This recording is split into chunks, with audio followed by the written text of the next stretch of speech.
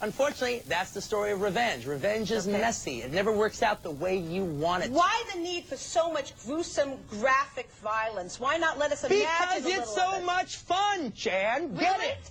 Oh, really? Okay, I'd like to see you walk down the street and get attacked by some kids who've just seen your movie. But you saw me. See, Jan, you're all messed up because you're talking about real life. Oh, and I'm I see. talking And kids about at the 12, movies. You got to kids get at it 12. straight. Now, if you want to talk about the movies, we'll talk about the movies. Okay, and if you kids want to at talk 12 about real life, can tell we'll the talk about real difference. life. Kids at 12 can tell the difference. You tell their parents that, Quentin. Hey, And it was great to talk I saw to you, movies when I was a kid, all right? I saw all the movies that I'm basing my movies on are the movies I saw as a kid. And yes, kids go to a movie theater, they can tell the difference. Maybe you couldn't when you were a kid, but I could. Okay, honey. We're getting the hook. You're doing well, obviously. You're laughing all the way to the bank. And I know some I'm parents having would a love great to talk time to you. making a terrific movie that people are having fun seeing. Maybe not you, but you know what, Jan? I don't think I made it for you.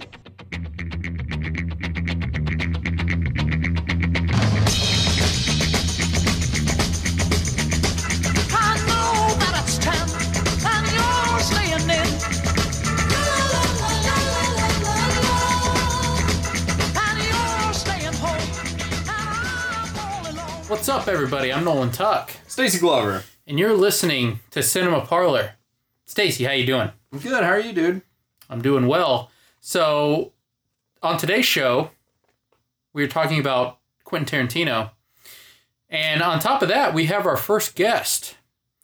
And this is big news for us because we've never had a guest before, so this is kind of nice. Nathan Jones. Hi, everybody. How you doing, man? Doing good. This is exciting.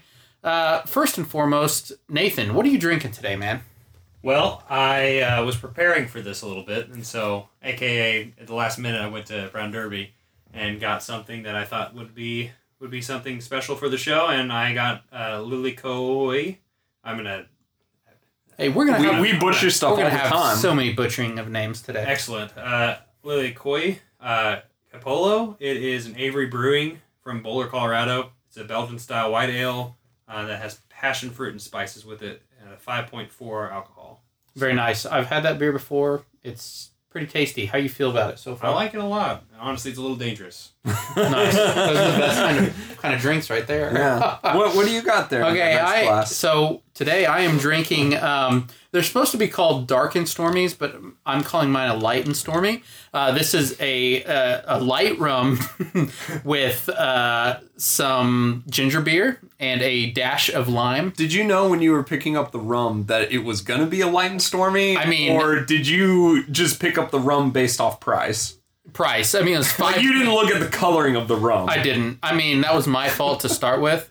First off, I went to the alcohol store and just the general alcohol store. Beer. And I left my phone at home. Man. And I was like, so the other day our friend was here, one of our friends was here, Barry, and he was making us dark and stormies, right? Right. And me just be like, that was good. I want that. So I didn't take the time to look up like what I actually need. I was just like, I want some rum and I want some ginger beer.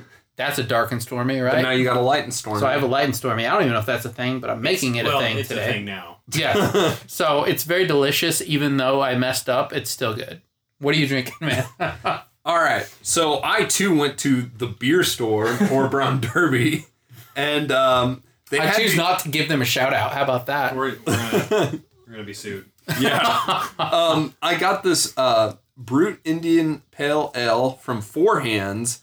They had them on sale for like $3. Nice. Wow. Mm-hmm. So picked up 8 of those, and they're delicious. Can't go wrong there, man. They're probably close to expired, but taste the same. It still gets you drunk, so that's It'll make you see Four Hands. Yeah. Exactly. Yes. Nathan, so you're our guest. Tell us about yourself. What do you do, man? So I'm actually an academic advisor and full instructor at this university here in town. I'm in the communication department. I really love my department. I did my undergrad and my graduate program there, and I've just kind of stayed ever since because the faculty is just really great, and I'm really happy to be a part of that. Yes. And then I have, in the past, actually, how I met Tuck, actually, was I used to work at a record store in town, and I really, really loved that place quite a bit. I actually have a lot of good friends from it, and kind of that's how my connection with you kind of started about. And I just have a couple other jobs in town, but I'm actually going to China for 4 months. That's exciting. Big news. Yeah, I'm actually, on behalf of the university, I'm teaching public speaking over there, so that'll be really fun. And a really great experience for me. That's great, man. Well, excited to have you on today, and we're going to have a fun time talking about Quentin Tarantino. Yes. Before we do that, let's talk about what we've been up to. So, Nathan, what have you been up to, man? So, besides working a lot, and trying to prepare for all this stuff, I've really not watched too much. I kind of slowed down once the Criterion sale from Barnes & Noble kind of ended, and so I haven't really watched too much. I was finishing up a lot of my Lone Wolf and Cub films, which was a lot of fun, and I had a lot of good times with that. But in theaters, I've seen a couple things. Most recently, I don't know if you've heard of this, I'm sure you have, but I watched Good Boys last night. Oh, yeah. How was it? Good? I actually laughed my ass off. Very nice. I had a good time. The trailers looked funny. Yeah, no, it looks like a Superbad type of film, just with preteens. Right. Yeah. I needed to shut my brain off from the week I had, and so I just needed to laugh, and that's practically what that was. And I was happy to watch that and just have a really good time. And actually, I got scared. All right. In the movie? In the movie, which is really weird. I was adjusting my my seat at Alamo, and I wasn't really. I was like kind of half paying attention for like a second, adjusting myself, and then the one time there's a moment in the film that a character appears out of nowhere to like kind of scare another character. It literally got me, and I verbally like shouted out loud like, "Oh!" That's great. And so, all right. No one ever, and I had my friends laugh at me, and it was a very embarrassing time, but I loved it. That's great. That sounds good. What about you? Yes. Okay. So I've got a few things here I'm going to mention. First off, I feel like I talk a lot about things I've been watching recently, which I will do. I want to give a shout out to a couple things other than film. There's a book I've been reading, and this comes from Little White Lies, which is a publication from the UK. And they've been putting out these little kind of pocket-sized books called Close-Ups. And they've come out with 3 so far. I read the first one on Wes Anderson. Mm-hmm. And the second one I'm reading right now is on New York movies. And so what this does is it kind of takes all the boroughs in New York and has a chapter kind of on each section. And so I'm really enjoying reading that. These are very like easy reading books. They're maybe 220 pages, but smaller pages. They're kind of a breeze to get through, and they've been quite enjoyable. This newest one, I believe, is by Mark Ash, is the writer's name. And I'm really liking it, so I would very highly suggest people look into those. I think they're very cheap on Amazon. They're like somewhere between $8 and $12. So yeah, that's something I've been up to. So I would just want to give that a shout out. It's been very good. Close Up. Yes, Close Up, and from Little White Lies. So check those out. Thank you. And then another shout out I want to give real quick is music wise. There's a song this week that came out by the band called Big Thief. They put something out. They did. So yes, their new single, which they just put out a new album earlier this year, and it seems they have another album coming out in October called Two Hands. This is their first single called Not, and all I have to say is it rocks, and I would highly recommend people checking it out. It's on iTunes right now. So cool. Yeah, that's surprising to me that they put something out after. I knew their album came out recently. Sure. UFO. Is it? Yes. Yeah. Is that what it was called? I believe that's right. I remember there was a song on there called UFO. Yes. Very good album. I liked it anyway. I'm excited to listen to it. So yeah, check that out. Yeah. Movie wise, real quick, I'm gonna give a shout out to a movie I watched the other day called Masters of the Flying Guillotine. This is directed by Jimmy Wang Yu. This is a Hong Kong film, an action film from the 70s, and it knocked me off my socks. Our last episode, if you keep up with us, actually it might be 2 episodes by the time this comes out, we did an episode on Mortal Kombat. Enter the Dragon. And Enter the Dragon. And both those movies have a kind of revolve around this tournament. This world tournament. Sure. Everyone's coming to this location. I guess, I don't know if it's a thing in these action films, like in Hong Kong. Kung Fu movies that have, like, tournaments. But, Enter the Dragon was, like, one of the first ones I personally had ever noticed where, it revolves around this tournament. Well, Master of the Flying Guillotine revolves around this tournament. The whole, like, middle section of the film, maybe somewhere between 7 to 8 fights, revolve around this tournament and actually taking people down to the death. And this just blew me away. It's a B movie, but it's a movie that the action is so well done, and it revolves around a kung fu master kind of hunting down another kung fu master, and it's a sequel of sorts to a movie called The One-Armed Boxer. One-Armed Boxer, yeah.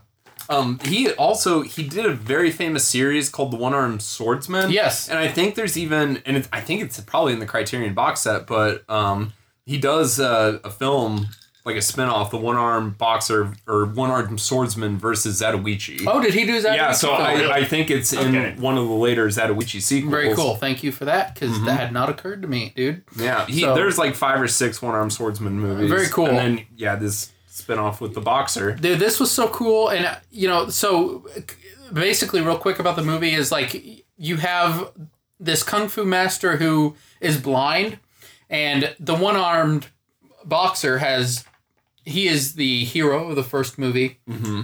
And this blind kung fu master is the villain of this one, and he's after him from the first movie onto this one. And he has a chain connected to it's a flying guillotine, and he spins it around, and it has a device on it that comes down on a person's head, and as guillotines do. Yes, exactly. Thank you. The purpose of the guillotine. The purpose of the guillotine is to take the head off, and that's what this does. It doesn't lie, is basically what I'm saying. Yeah, so the movie delivers on its title. It does. Exactly what its title suggests is what the movie is. And and the one-armed boxer has a flaw of his own, because he has one arm, right? Yeah. Who'd have thought? The way you built that up, I thought it was going to be something different than the only one arm. It's a little disarming what he says. Yeah, exactly. So if you like, kung fu movies with characters that have some sort of I'll say, when you told me about this movie, I was pumped, and I added both movies on the Amazon queue, because I've never heard of this. Kung fu movies, we don't really...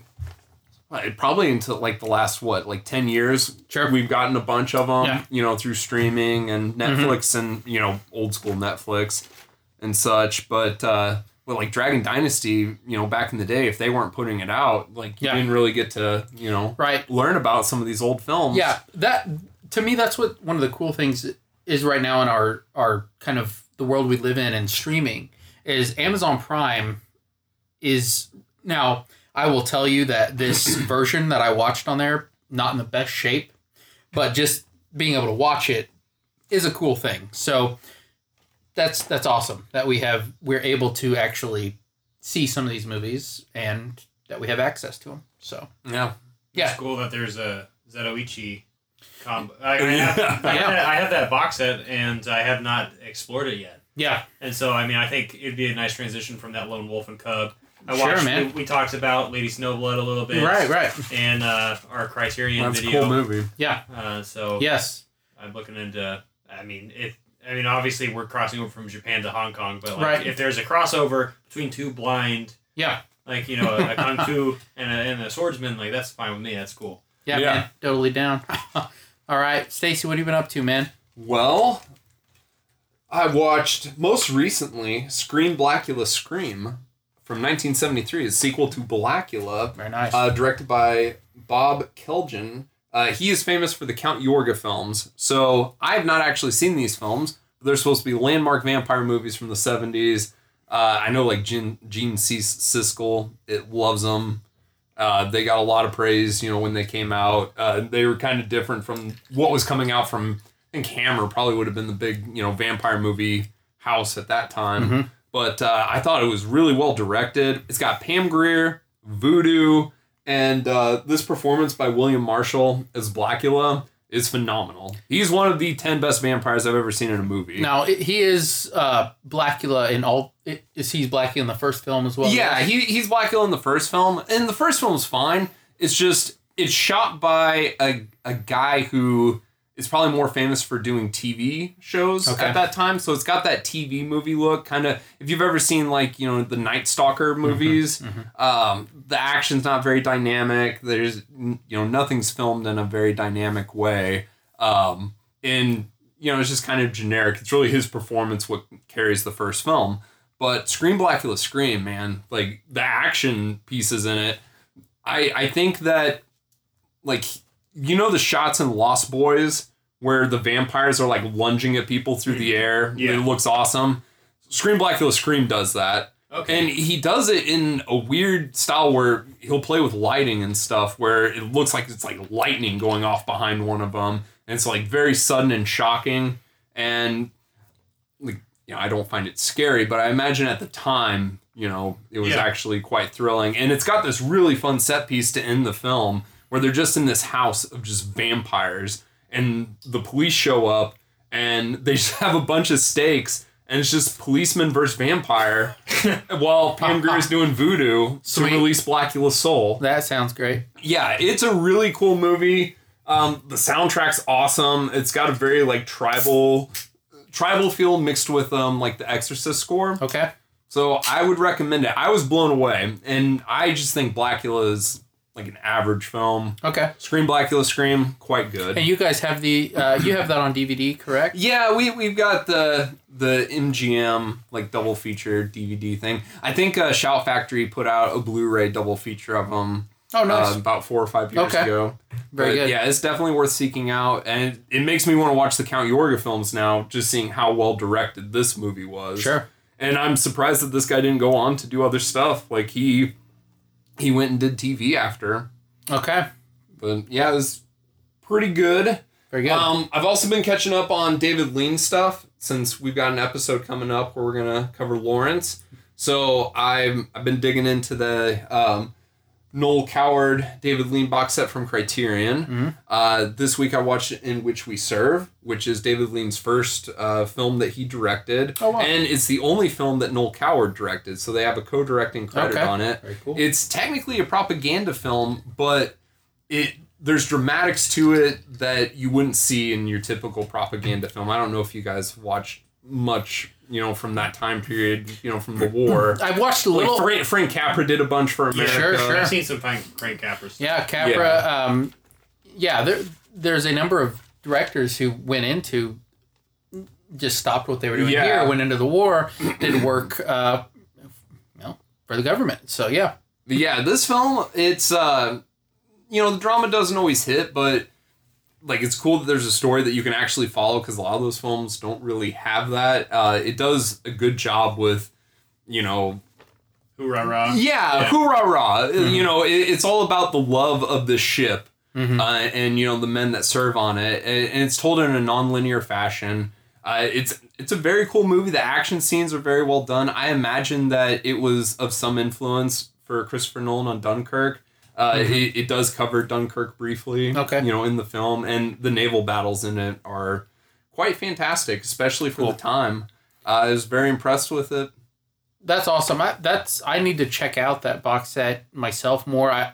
The only movie I've seen from that set is Brief Encounter, which is fantastic. But yeah, I like that you're going through that, man. There's a lot of those films I need to check out. Well, I've only seen like his epics, and since we're gonna cover one of his epics, you know, I want to go back and like see his, you know, earlier stuff. So, you know, like what built to that style. Sure. Yeah. And it's been a lot of fun. Very cool. That sounds great. Also, Castlevania 3's been kicking my ass. Been playing some Castlevania 3. Yeah, it's awful. I mean, it's a wonderful game, but it makes me feel bad about myself. As games tend to do. Yeah. Luckily, I am not addicted to video games anymore as much as I used to be. I think Borderlands 2 was the last game I really actually played. Hey, man. You're still addicted to it. I'm still addicted to Borderlands 2. I'm ready for Borderlands 3. Well, yeah, it's about to happen. So, I mean, I occasionally play the Pokemon. Okay. So I grew up with that stuff. But very nice. I was going to say, Castlevania, speaking of that, you've seen the Netflix show, right? Yes. You like it? I love it. Yeah, He has. I do too. I like it. I haven't. Yeah. I need to watch It's it. really easy to digest. You could watch that in like a day. Yeah. It's easy. Yeah, it's like four episodes for each season, and I think second season's only 6 episodes. Yeah, it's super digestible. Very good. Before we move on, real quick, I was going to ask you, you brought up the Wolf and Cub series. Just out of curiosity, I've only ever seen the first movie and also the Americanized Shogun Assassin. Shogun Assassin. That's what I've seen. Yeah. Did you finish the set? I did finish the set. Tell me just your and overall Shogun. thoughts of the series as a whole. How did you feel about it? Because I'm interested in just your take. So yeah, I kind of went into this knowing very little about Lone Wolf and Cub, and I was pleasantly surprised by the entire process of just watching it. I really liked. I know we talked about this a little bit in our video. The over the top nature of some of these action films where the blood would just Oh yeah, gush and That's right. scream, and I don't know that element of like kind of as a kid, like that's kind of what I always thought of, just like these really cool action scenes in films, and like I'd watch like The Patriot or Gladiator, in 2000, 2001 or whatever, and be really kind of enamored by everything that's going on. But a lot of this like over the top nature of I guess ecstasy of violence and battle came from a lot of these things, in the 60s and 70s. Sure. I thought this was a really cool kind of just take on a father and son relationship. There was a little bit less of the dynamic I wanted, probably. I wish there was a little bit more between the two of them. I feel like it was definitely more of the father, Lone Wolf. I can't remember his name. It's just escaping me. As Ito, I think. He was the Shogun Assassin. But yeah, no, it was just a really good time. I think there was some really interesting takes from the Japanese culture that I definitely was not aware of. Obviously, the Japanese are a little bit stranger in the eyes of Americans, and so they have a little bit more creative liberty with a lot of the things that they are allowed to show. And I bet at that time period in American cinema is a little bit more not safe for work or some kind of stuff. Taboo. Sure. Yeah. Now, Stacy, what have you seen from that series? Just out of Dude, I've curiosity. only seen Shogun Assassin. Okay. Which is a re-edited version of The 1 first and two. 2. Yeah. Well, I'll go ahead and make a statement right here, and I think that's something maybe we should go over that box set someday down the line, and you should join us because that would be a fun go. Yeah, absolutely. There's some really cool battle sequences and cinematography too in these films. Very cool. I think it'd be really cool to talk about. All right. So with that note, I think that gives us a nice segue. Are you guys ready to get into our main subject of the episode? Yeah, Tarantino. Tion. Quentin. QT. So I think this episode is something I've been looking forward to, and it comes at a good time because we've recently had the release of Once Upon a Time in America, Once Upon a Time in Hollywood, and as I can't talk already. So I thought this would be... Italians. Yes. Yeah. Sergio Leone. So I thought this would be a good time to kind of just talk about the career of QT, and our I can't talk right now, also our thoughts on Once Upon a Time as well. So let's start things off. Just kind of our overall feelings of Quentin Tarantino and his work. Nathan, give us your overall thoughts on QT. I am a fan of Quentin Tarantino. I know there is a group of people out there who worship him without really knowing much about film in general. I know he happens to just be like a film nut, and like he just watches a lot of the styles that he emulates a little bit later on in his films. And I think that's just fantastic, and he was definitely like kind of a gateway for me, at least, into a lot of the movies that I love now. Same. Yeah. And so that's kind of my overall feeling is I like him as a director. I know he's got a lot of controversy attached to him too, but I accept that because that's just who he is. Yeah, so I'm the same way. I mean, you know, I love his work. He is one of my personal favorite American directors that is alive and working today. I think it's an event every time he comes out with a movie.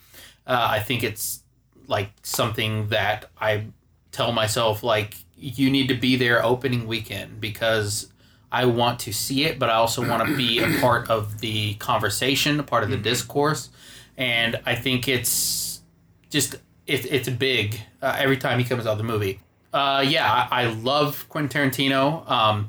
Like you said, there's so much to discuss about him without thinking about it in general. Like, when I first saw one of his movies, like, you know, he's taught me a lot about how I think about movies and how movies kind of I've come to watch movies, I guess. Like, it's a big part of my upbringing. Yeah. So, you know, he's a big part of my life. And so, yeah, pretty great. Stacy? I share a lot of your guys' sentiments. I would like to build on something that you said about him being an event director. And I was thinking about this when you brought this up. His films, you know, they gross pretty decent now. You know, usually, you know, make a profit and stuff. But it's the conversation surrounding his films. It seems like it's always, you know, you see articles from all these publications every time he comes out with a new movie. There's always anticipation for his new movies. And I was thinking about back in the day, we had directors like this all the time. But nowadays, he's few and far between. Yeah, I mean, outside of him, and not that I like all the films from him, but like, who else is in that conversation? Christopher Nolan, James Cameron? Yeah. Like, there's not a lot. That's about it, right? On the American side. Yeah, and I mean, we get pumped about. I think it's a big thing when Spielberg comes out with a movie. Move? Yeah, he's more. But it's a very small, small group of people. I see in like Denis Villeneuve. I bet a lot of people don't know him yet. Still, yeah, and he doesn't have a name. Yeah, no one has Scorsese. Exactly, and see, the thing I would say with Scorsese and Spielberg is I feel like they've kind of lost that because if you think about like Spielberg, like I think after like Lost World, that kind of went away. Mm-hmm. You know, I love the work that he was doing. You know, Munich's awesome, but you didn't get that conversation around that film. You didn't get that with Minority Report. And same with Scorsese. I love his work, but says The Departed probably. Yeah, you don't get that. And to your point with those guys, I think cinephiles in general get a lot more excited more than the general audience. Sure. And I mean, cinephiles, it's like, oh yeah, you know, like the new James Gray and stuff, you know, we get excited about. But as far as like just the public conversation, everybody, even if they haven't seen the movie, probably has an opinion on Once Upon a Time in Hollywood because it's in the news cycle. It is. Just to go on your point here real quick, my parents who go to the movies, but they're not cinephiles by any means. They went and watched the new Tarantino. You know, that it's something that it was for them like, hey, we should go watch this. Right. And we only do this a couple times a year. Why not go to a Tarantino film? Yep. Yeah. Mm-hmm. No, sure. So, I think it's remarkable that, like, he kind of has, you know, his part in that. Sure. And I don't think that's going to go away for him. Right. Like it has some of these other great directors. Absolutely. Those are all very good points. Could we just discuss kind of our relationship with Quentin? Like, kind of when we first experienced him. Nathan. So, the first time I experienced Tarantino was, I definitely have heard of Reservoir Dogs and Pulp Fiction growing up, but I never really watched it. I never really understood any of that. But until I saw Kill Bill, Volume 1 and 2 in 03 and 04, I never really had watched anything he's done. And I fell in love with it because, like kind of I alluded to earlier when I talked about Gladiator and Patriot, I liked these action films that were over the top and kind of censorious. And just a really, really fun time. And I was, at the time, without really getting into like my background, I've always heavily been into Japanese culture, mainly from an art teacher who came over here as a student teacher from Japan during my elementary years. And that's actually kind of where I fell in love with Japanese culture and art and, you know, And so obviously I'm going to watch a samurai film. Sure. And like it's an American samurai film, and it happens, to have Lucy Liu in it, who right. Was fantastic as O-Rin. And I've never seen anything like it. I've never seen something that's non-animated and animated and comic booky and just all these different styles. And not until recently have I seen Lady Snowblood, where I see the connections with the first volume 1. Sure. Absolutely, it's like a spaghetti western mixed with this, this Eastern thing, and I don't know, I was in love with it. That was my first ever experience with Tarantino. That's great, man. Very well said. As I think I've talked on the show before, I was not a cinephile growing up. It kind of, maybe in my late teenage to early 20 years is when I really started getting into film. Around that time is when I saw Pulp Fiction for the first time, and it kind of changed my life. It was a movie that, unlike anything I'd ever seen before, and it I don't know what to say. Like, it's... Yes. I have an inquiry. Yes. So, had you watched Pulp Fiction by the time, like, you got to high school? Like, before we became friends, had you seen Pulp Fiction? I had not.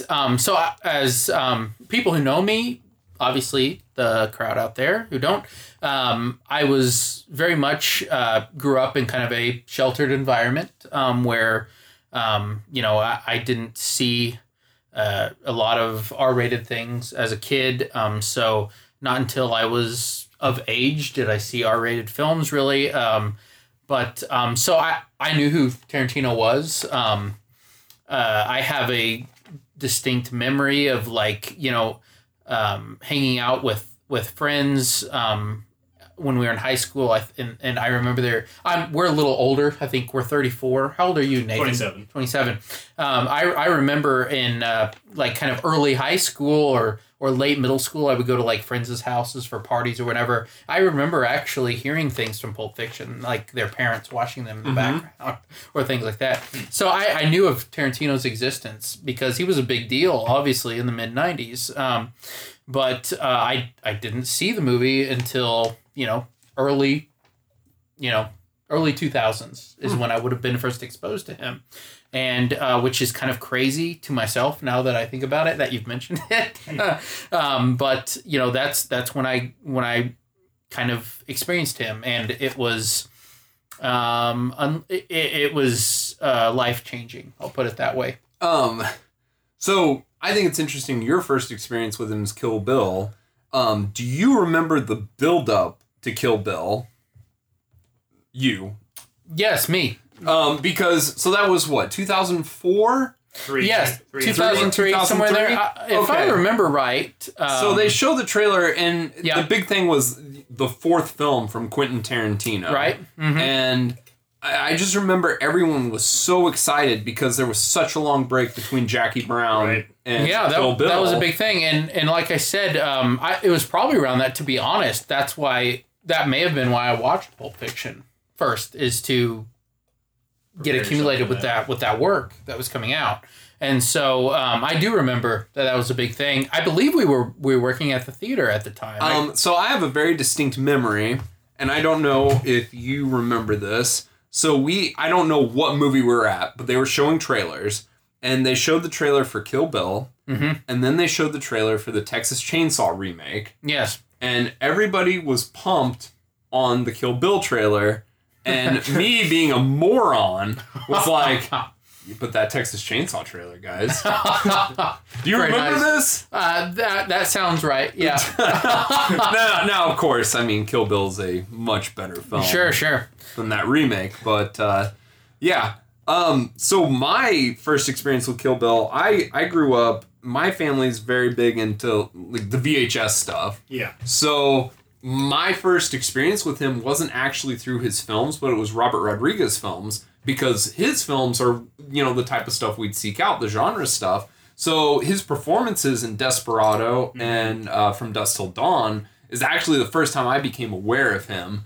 And that led me to like seek out his movies on VHS. Okay. And I distinctly remember the VHS copy of Reservoir Dogs at Movie Mart. Mm-hmm. They had those hard plastic cases. Shout out to Lamar, Missouri. Yeah, where you pinch the sides and the VHS shoots out. Yeah, I remember those. And it's like you only had those 2 movies of his that you could just rent over and over again. So you just learn them. And Jackie Brown was coming out, and I remember the Oscar push for that. Mm-hmm. So I would say like probably 95, 96. 97. Yeah, 97 is Jackie Brown. Sure. So 96 is when Dusk Till Dawn came out, 95 Desperado. Mm-hmm. So probably 96, 97 is when I started watching that stuff. Yeah, no, that's great, man. That's good. And now, real quick, Nathan, as you said, you started with Kill Bill. Do you remember when you got around to watching Reservoir Dogs and Pulp Fiction? Would it have been short after, or was it a little time? It was a little bit of time. Okay. At the time, I was still into those giant action films, and so I know Batman Begins shortly after that, and so I was definitely on the Christopher Nolan train and watching Fight Club and Seven and a lot of these other David Fincher films. And sure. Kind of those films that a lot of people have seen. I wouldn't say probably until Reservoir Dogs was probably around 2007, 8. Okay. 9, something like that, and that was around freshman year of high school. Okay. And honestly, I'll talk about Reservoir Dogs a little bit later, but I will say that Reservoir Dogs definitely stuck with me. Left a mark on you. Yeah. Yeah, which it did for me as well. I mean, after I watched, like I said, Pulp Fiction, I would have saw that 2003, 2000. You had to have seen it before we were making videos together because, like, we would reference that. Maybe stuff. It's 2002, somewhere in that, in that area. And but I saw after I watched Pulp Fiction. I mean, I'm the type of person which Stacey, when I get into a director, I get into him. So like, I want to see what they've done, and so I went to Reservoir Dogs. It blew me away. Mm-hmm. I don't know why I started with Pulp Fiction. Obviously, it's probably his most famous movie, but that's what I started with, and I kind of went down then back up. So either way, great stuff. Great stuff, everyone. Great job. All right, let's move on. This kind of leads us into discussion. If you guys are all right, let's go ahead and talk about Once Upon a Time in Hollywood. Yeah. I'll be all right with that? Yeah, absolutely. All right. Well, Nathan, start us off. What were your initial thoughts on Once Upon a Time in Hollywood and kind of how it fits in with Tarantino's canon? I don't think I was as excited as I was for Hateful Eight, personally, because I mean, I'll get to Hateful Eight a little bit later. It's one of my favorite ones of his, actually. Cool. But I was like, it's a Tarantino film. It's going to be really great, and I know it's going to be good. And so I watched it for the first time, and I was a little hesitant as I was watching it. A little bit halfway through, near the middle part of it, I was like, this is just a fine film. Like, there's a lot of really great shots, some really great acting in this film. Obviously, we got a really great talent in here with Leonardo DiCaprio, Brad Pitt, Margot Robbie, among a million other people who do cameos in it. But I wouldn't say until after the fact, like after the whole experience. Obviously, there was, a really great ending.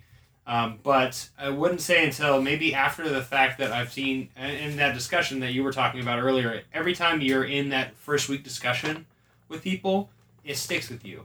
And to me, I feel like it only proliferated from there. And so I was initially like, this is a good movie, right? It's a good movie. And then I would say my afterthoughts, I've only seen it once, but my afterthoughts have increased my interest in the film. And I would say that there's a lot more questions going in. There's a lot more interest in seeing what I missed next time I see it. Sure. So I'm interested in watching it again. Okay. So a lot more. Would you say you overall liked it? Yeah, I really liked it. Very good. I'll go ahead and say that I watched this movie opening weekend, and it blew me away. We talked a little couple episodes ago of just our initial thoughts on the film. I went and watched this, I believe it was last weekend, or for a second time, and it kind of cemented in my mind that I think this is a masterpiece from Tarantino. I'll say it this way. I listen to a lot of like film podcasts in general. Over the last couple weeks, I've listened to 6 or 7 different podcasts and their opinions on the film, and everybody has something different to say about the movie. I think that's a good sign. A very good sign of there's so much to think about and discuss about this film, and that's something that really gets me excited. It's a movie that has a lot to do with old Hollywood going into the new Hollywood. It's a movie that I find Leonardo DiCaprio and Brad Pitt are both at the top of their game. I think Margot Robbie, while I've Maybe heard people quote unquote complain about her, I think her performance is unbelievably good in a role that should be up for best she is actress. doing exactly what's needed of her on the screen. I think that she is the heart of the movie, almost like an angelic performance that is looking over the film. I find this movie one of his most heartfelt and genuine films that he's made to date, and I can't gush. I can gush more, but I'm going to stop there. I really have a love for this film. Yeah, I'll just stop there. I'm assuming we don't want to get into too much because it's a new movie and spoilers and stuff. Not that this will be a spoiler, but speaking on to what you were saying, Margot Robbie as Sharon Tate, watching herself in that movie is one of the best scenes I've seen in a long time. Yeah. Like, just her enjoyment of just enamored with herself that... And it's so innocent. I think that what's so great about the movie is how it romanticizes this idea of what could have been. Mm-hmm. Right. Mm-hmm. Mm-hmm. I think you both bring a good point of, especially talking about this is kind of the innocent. Margot Robbie's character is the innocent. Like, it's kind of like just us watching a film where we know it's a Tarantino film and we know there's something's gonna happen. But, you have somebody who is completely oblivious and kind of just enjoying their life. And, and it's honestly a really fresh life to them, too, because obviously she died so young. Right. And so you're seeing this side of her where, we're still in that stage of our lives now, probably a little bit. Yeah. It's a very touching moment because, I think, personally, I think about that scene and, like... If I was to be an actor in life, and I know that I'm going to be on screen, like, and I'm not someone who's like super famous. Like the way she was about that scene, asking for a ticket, and the build to it, asking like, hey, I'm in this movie, and the way she goes about it is not like a mean spirited. She's just like, is there any way I could get into this movie to watch this film? Mm-hmm. It's like, I felt that. It's very heartfelt. So this movie it's one of 2 of his films that hits me emotionally. His films aren't really high on emotional content. Sure. It's more style, but and me, I am a sucker for if a movie can make me feel anything, like that's because that's the purpose of the films. Like, you watch movies to feel a thing, and the fact that, like, I don't want to spoil it, but in credits, when that came up, that titler, like, I almost teared up. Like, it was just so impactful. This vision of kind of this perfect fairy tale.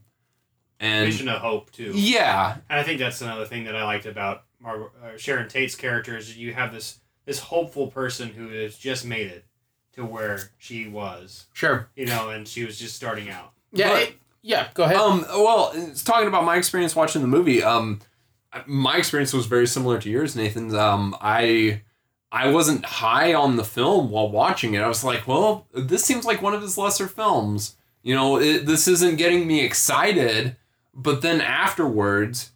And then people would ask me at work and just out and about, friends in conversation. And it's like, I have a lot to say about this film.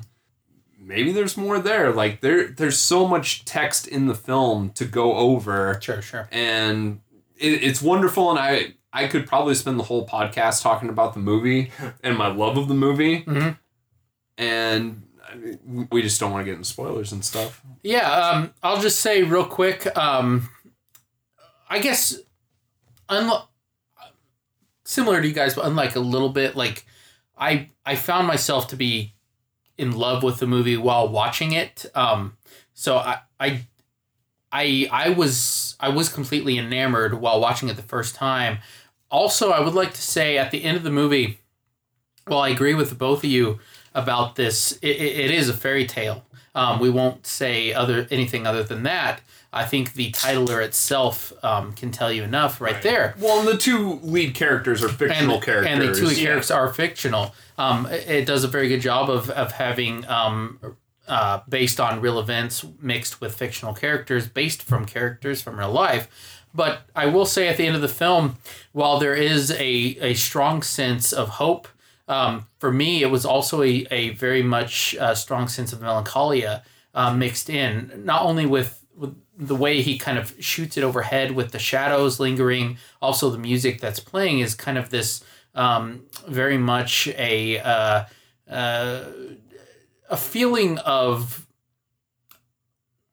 being unsure of the future. And again, we're not going to spoil anything here because I think we could have a pretty good discussion on that ending because there's so many different ways you can think about that ending, in my opinion, and none of them are wrong. But I just love the way the movie ended and the thoughts that came from that ending. And it's a brilliant film, in my opinion. I love the way that he kind of goes after Hollywood mythology in the movie. Sure. Yeah. And so many, like, he goes after real life characters, as we know, with like the news cycle of the Bruce Lee story that's like developed over the last couple weeks. But also using his fictional characters to take stories and put them on there. You know, with like Brad Pitt, Cliff Booth. Being settled with this like Robert Wagner type backstory. Yeah.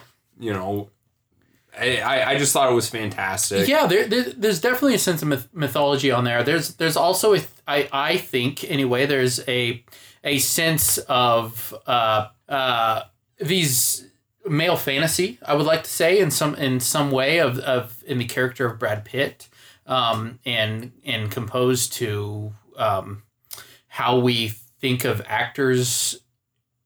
I think there's a lot to digest in Pitt and DiCaprio's performances. I think a big part of the movie, that middle section where we see all three characters, with Margot Robbie's character and Sharon Tate being at the movie, we have Cliff Booth, as in DiCaprio's character, going through that kind of middle section with the ranch, and then also that was Brad Pitt. Brad Pitt, I'm sorry. And then DiCaprio's character as Dalton being on the set of the TV show. And I think all these, what's interesting is all these, as these three characters intertwine, it's almost as if Cliff Booth is living out the reality of what Dalton is acting in his television show. I'm probably not making a lot of sense here. No, I get it. But I think there is a lot to go by. And I also think it's interesting that Booth, played by Brad Pitt, I love his character so much in this movie, but like, he may not be like a genuine great person, but like also we're cheering for him by the final scene. I think there's a lot to think about and a lot to chew on in this film in general. He obviously has like an infatuation with like this old time Hollywood, right? Like TV journeyman. Mm-hmm. You have Stuntman Mike from Death Proof, who stuntman who worked on these shows that they don't need him anymore. Yeah, no longer in production and stuff. And he sprinkles references into old Hollywood and old TV through all of his movies. I don't know, like, what your television consumption was as a child, like, syndicated TV, but... I watched a lot of Bonanza. Did you guys get, like... like the feeling that he was laying down in this movie, was it stuff that like you recognized through watching syndicated TV with like your parents or grandparents or anything? Like was that relatable? Absolutely. I felt when especially when kind of Pacino early on in the film kind of talks about what his role is being diminished to. Because you're this character actor that goes through these shows, like you're the bad guy. And, I love the, like Batman, you're going boom, pop. Yeah. Yeah. His, he's letting Rick Dalton know that, you're getting this persona of playing the heavy. Yeah. Right.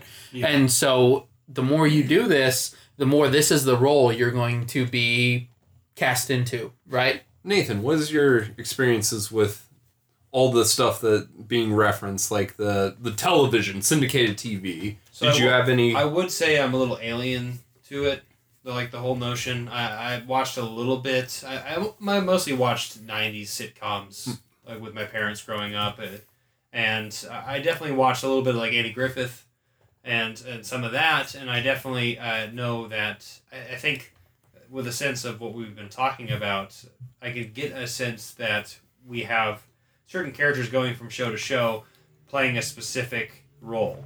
And that specific role is how the public perceives that character, or that person in general, to be. Like, oh yeah, clearly this person's the villain. And they've always been a villain in everything they've ever been in. And so then that plays with, Brad Pitt's character as a stuntman, and also, I mean, obviously, specifically with Leo, like he obviously wants to break the mold with what he's doing, and he wants to kind of get out of that. And I think, like you were saying earlier, Nolan, there's that real life aspect of Brad Pitt's character feeling the actual thing, or actually going through the thing that Leo's thinking. Sure. And like you're actually seeing him kind of fall behind and kind of just falling back on that. Sure. That's a really good point. Very good stuff. Yes. Yes. How do we feel about the controversies? Okay. So first off, I want to, as we've already talked about a little bit with the Margot Robbie stuff. Obviously, in my opinion, she's brilliant in this movie. I've heard, after it came out in Cannes, we heard some people complain about her lack of dialogue. I'm of the opinion that I don't give a care because good performance she is magnificent in this. Story shouldn't be sacrificed for an agenda. Agreements? Yeah. Okay. As far as the Bruce Lee stuff goes, I personally didn't have an issue with it, but at the same time, I can understand the family's point of view. But overall, it's, this is a fictionalized film. And I think QT has the right, as any director, to do whatever he would like with the script. Do you think that a lot of the angry internet boys, that maybe the only exposure to Bruce Lee they've had is Enter the Dragon and that Jason Scott Lee Dragon movie from 90s? I would say you're probably right. Nathan, your thoughts? I'm actually one of those people who has like hardly any knowledge of Bruce Lee. I have watched Enter the Dragon and seen a few, probably with my dad in my past, but I really don't know much about the controversy. Actually, I don't actually know what we're talking about. There's like a back and forth going on, and it's actually in like major news cycle, which is very silly. But we're talking about someone who's been dead for a long time, right? And who would not care, right? But basically, there's a back and forth between Tarantino and Bruce Lee's daughter, who was not alive during, or was not of an age to understand anything from when her father was. But, if somebody was making, a joke out of my parents, I would be... Sure. I realize I just poo-pooed, that, and that's insensitive of me. But it's... I think that you can tell that Tarantino does have a reverence towards Bruce Lee, but the whole film, it is about breaking these mythologies right. about Hollywood, and Bruce Lee is one of the most mythological characters to come out of Hollywood. Because all I know him about him so is from romanticized. Exactly that. Yeah. And like, I mean, they even kind of make a clown of like Steve McQueen in the movie, and nobody mentions that. Right. And you know, with the Brad Pitt, Robert Wagner stuff, and I think, you know, Bruce Lee being like such an important figure for Asian Americans. And, you know, I do get that, but also it is a film, and I just think some of the controversies that surround Tarantino are a little silly, and people just... I find it really silly that people kind of put on him that he doesn't have the right to tell these stories. And he got that a lot earlier in his career, sure. You know, like with the heavy use of the N-word and, you know, things like that. There's a fantastical element about his things that we've been talking about a little bit too. Yeah. Which I think a lot of people, obviously, as people like us, we're really into film, and so obviously we get that fantastical element. But you know, I feel like, you know, that controversy has been a thing about Tarantino his entire career, practically, with the senseless violence since Reservoir Dogs. Right, we get all the way to, you know, now, and there's literally always something about each one of his films that somebody doesn't like. Yeah. It would not be a Tarantino film without some type of discourse or discussion. Yeah. So yes, those are all fantastic points. Before we move on, real quick, I just kind of want to get you guys, like, without spoiling anything, did you have a favorite moment in the film, Nathan? Oh, on the spot. I'm going off script here. I'm sorry. Sure. I would say one of my favorite moments of the film that I can think of at the moment is, without really getting into anything, but Brad Pitt visits a lot, kind of a real live living situation for the Manson family, and I thought that was an incredible scene. So yes, when he goes to Spawn Ranch, there was, man, it's a part of that section I was talking about earlier, and I'd say it's a good, probably 10-minute sequence, somewhere in that, 15, maybe 20 minutes. Sure. Yeah, it's to me the place that like starts me interested again. It's one of those scenes, like, what's going on, that we will talk about later. One of those suspense building scenes of Tarantino. And what's interesting about the scene is, you know, that is a fictional character, so there's nothing sacred about him, and you know the Manson family. Yeah. Yeah. And so, like, the way he builds tension, I think that sequence is the best filmmaking. Mm-hmm. I mean, outside of the Margot Robbie watching herself, like, that is just absolutely beautiful. But, like, that is the best filmmaking on display in the film. Like, his ability to create tension based on our preconceived notions of what's going on. Yeah. Great choice. Real quick, I'll go with just the... I'll just put it this way: the trailer freak out scene from Leonardo DiCaprio's character. That was great. This, man, yeah. I'll just leave it at that. You could have stopped at 4 whiskey sours. Why'd you have to have 8? Why'd you have to have 8? Wasn't it all ad lib too? For the most part? From what I don't know. That's awesome. If it is. I believe that is correct. Following in the steps of a Jeff Goldblum. You know, it reminds me. So. There's a little differences because obviously the emotional weight is not connected, but I think there's a tie-in between that scene and from last year's Mandy with Nicolas Cage losing it in the bathroom.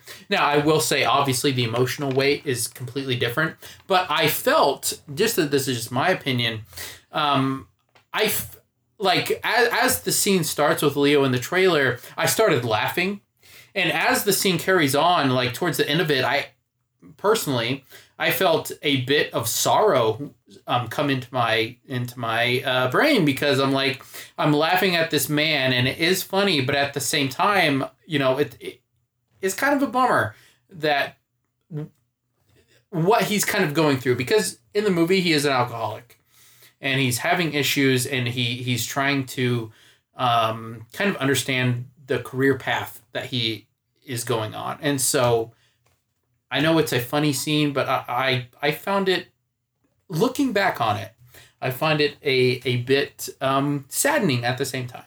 I mean, obviously not on the level or, as far as that goes, but doing the acting thing, asking for a line, it's one of the worst feelings. Yes, I understand. One of the worst feelings. Right. I've never had a freak out like that. Yeah. But yeah. Man, yeah, for me, I mean, that ending is bangers. Sure. It delivers, and I think the reason it works so well is because of how the cliff on the ranch works so well. Is you have this preconceived notion of what happens. Right. You know history. You know what happens. Mm-hmm. So there you go. Yeah. We don't want to say anything. Yeah. It's excellent. Yeah. Wonderfully done. All right. Any final thoughts from anyone before we move on? In my opinion, I've already stated, I think this movie is a masterpiece after watching it twice. That is my opinion. I'm going to say, go watch the movie if you haven't seen it. Oh, yeah, absolutely. For sure. Absolutely. One of the better movies that has come out this year. All right. So, this next part of the episode, we're going to run down some categories here. Some Quentin Tarantino categories, if I could talk right. So, the first one I've got down here, we've got our favorite Tarantino character. Are you guys ready for this? Absolutely. All right. You gotta pick one? We only one. I know there is many. Okay. If you want to... You cheat all the time. I do cheat all the time. Okay, we make lists and... I might cheat a little bit. Yeah, no kidding. We'll do like a top 10 list, and he will come with 20 movies that he talks about. So I will go ahead and say I am going to cheat when we get to our top 3 Tarantino films. Okay. What the hell? You were the one who made the notes and the structure. It better be something like Kill Bill Volume 1 and 2. Right. That's the way you cheat, right? My lips are sealed. All right, Nathan, start us off, man, and you can cheat. They are allowed. Your favorite Tarantino character? Okay, so character, I wrote down 3. I guess... Let's talk about them, because I bet we're all going to have different answers. Let them have it, man. So the most recent thing, and it just goes back to what we were talking about just before the break. Cliff Booth from Brad Pitt's character in Once Upon a Time in Hollywood has definitely been one of my favorite recent Tarantino characters. Obviously, you have that ideal masculine character who is demasculine. He's taken from what he used to be, and he's really feeling that throughout the entire film. Obviously, he's not a great guy, but you're there to root for him for a lot of the stuff that he does, and you don't know if he's the person that he says he is. And it's great. Definitely, his character. I think first off, I love his character. Very nice pick. I think it's someone that there's a lot going on in that character, because you are right. Like, as we talked about earlier, like, he's someone you find yourself cheering for in the film.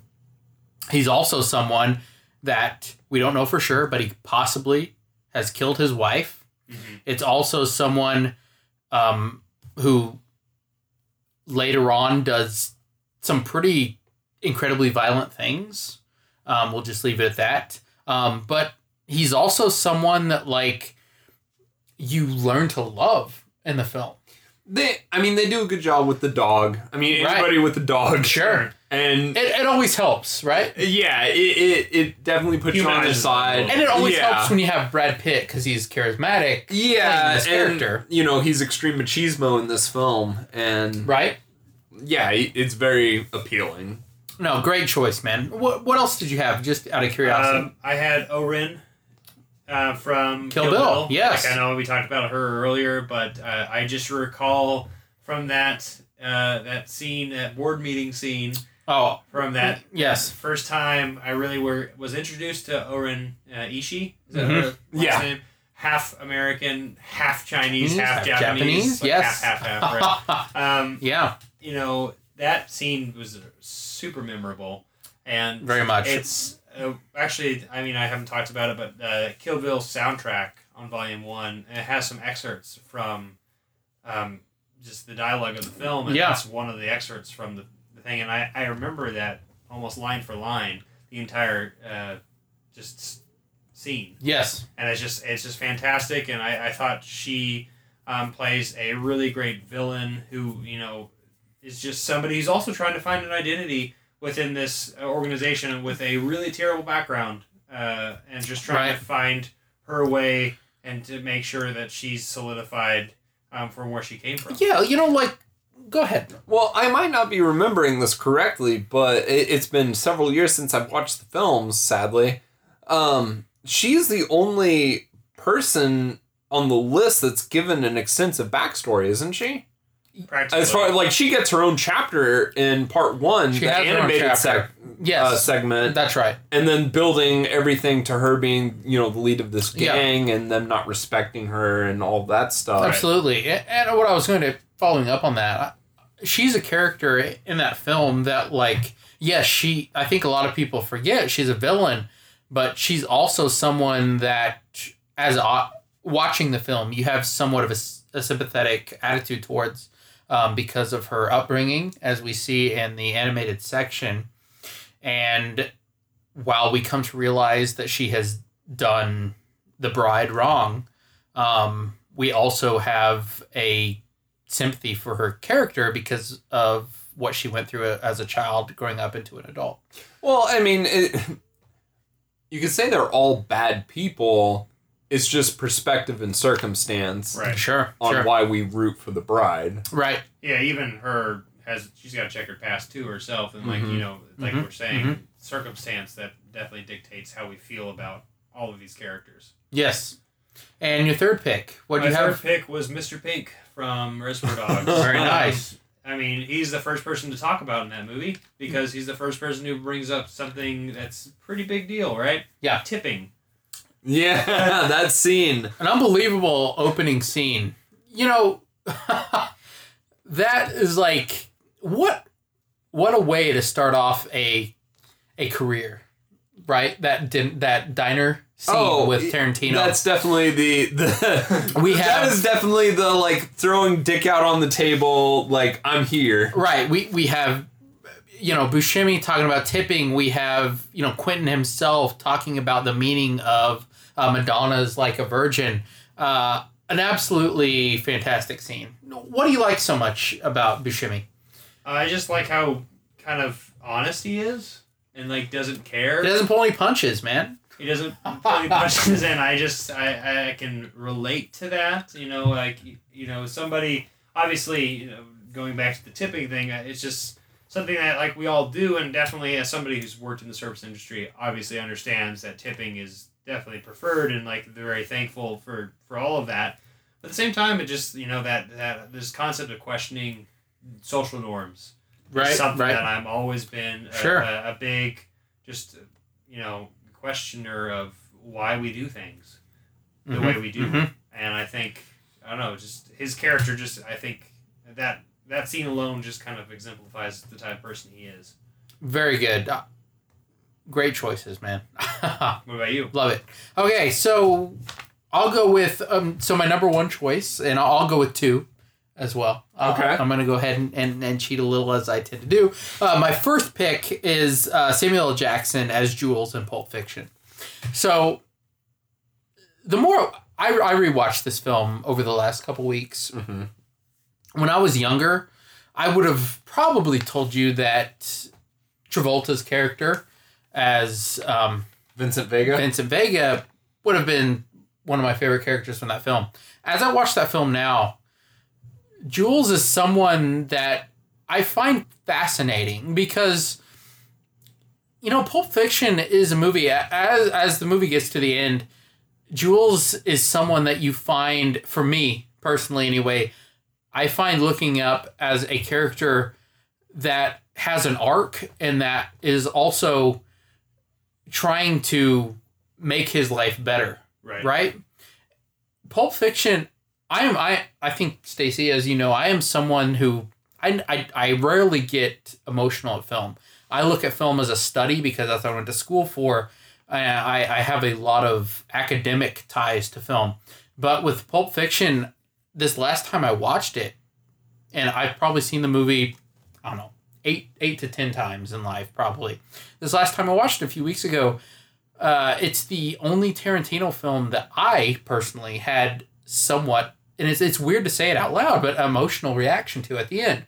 Because I felt a tie with Jules' character, of especially in that last scene at the diner, talking to Tim Roth's character, just about, the way he has chosen to try to live his life after what has happened to him earlier in the film and what he's going to go on. And as we see later, in the film, what happens with Vincent's character, that film, I think, really has a lot to say about the paths we choose in life and how it will go on to represent our future.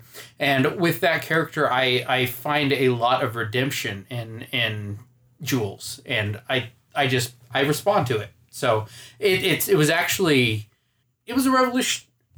revolutionary experience, if I can put it that way. I don't know what else to say, but like, I wasn't expecting that type of emotion because I'd seen that movie so many times. And it's kind of interesting how something can hit you a certain way as you get older in life. At certain times of your life, too. So, Jules is a character I really just dig.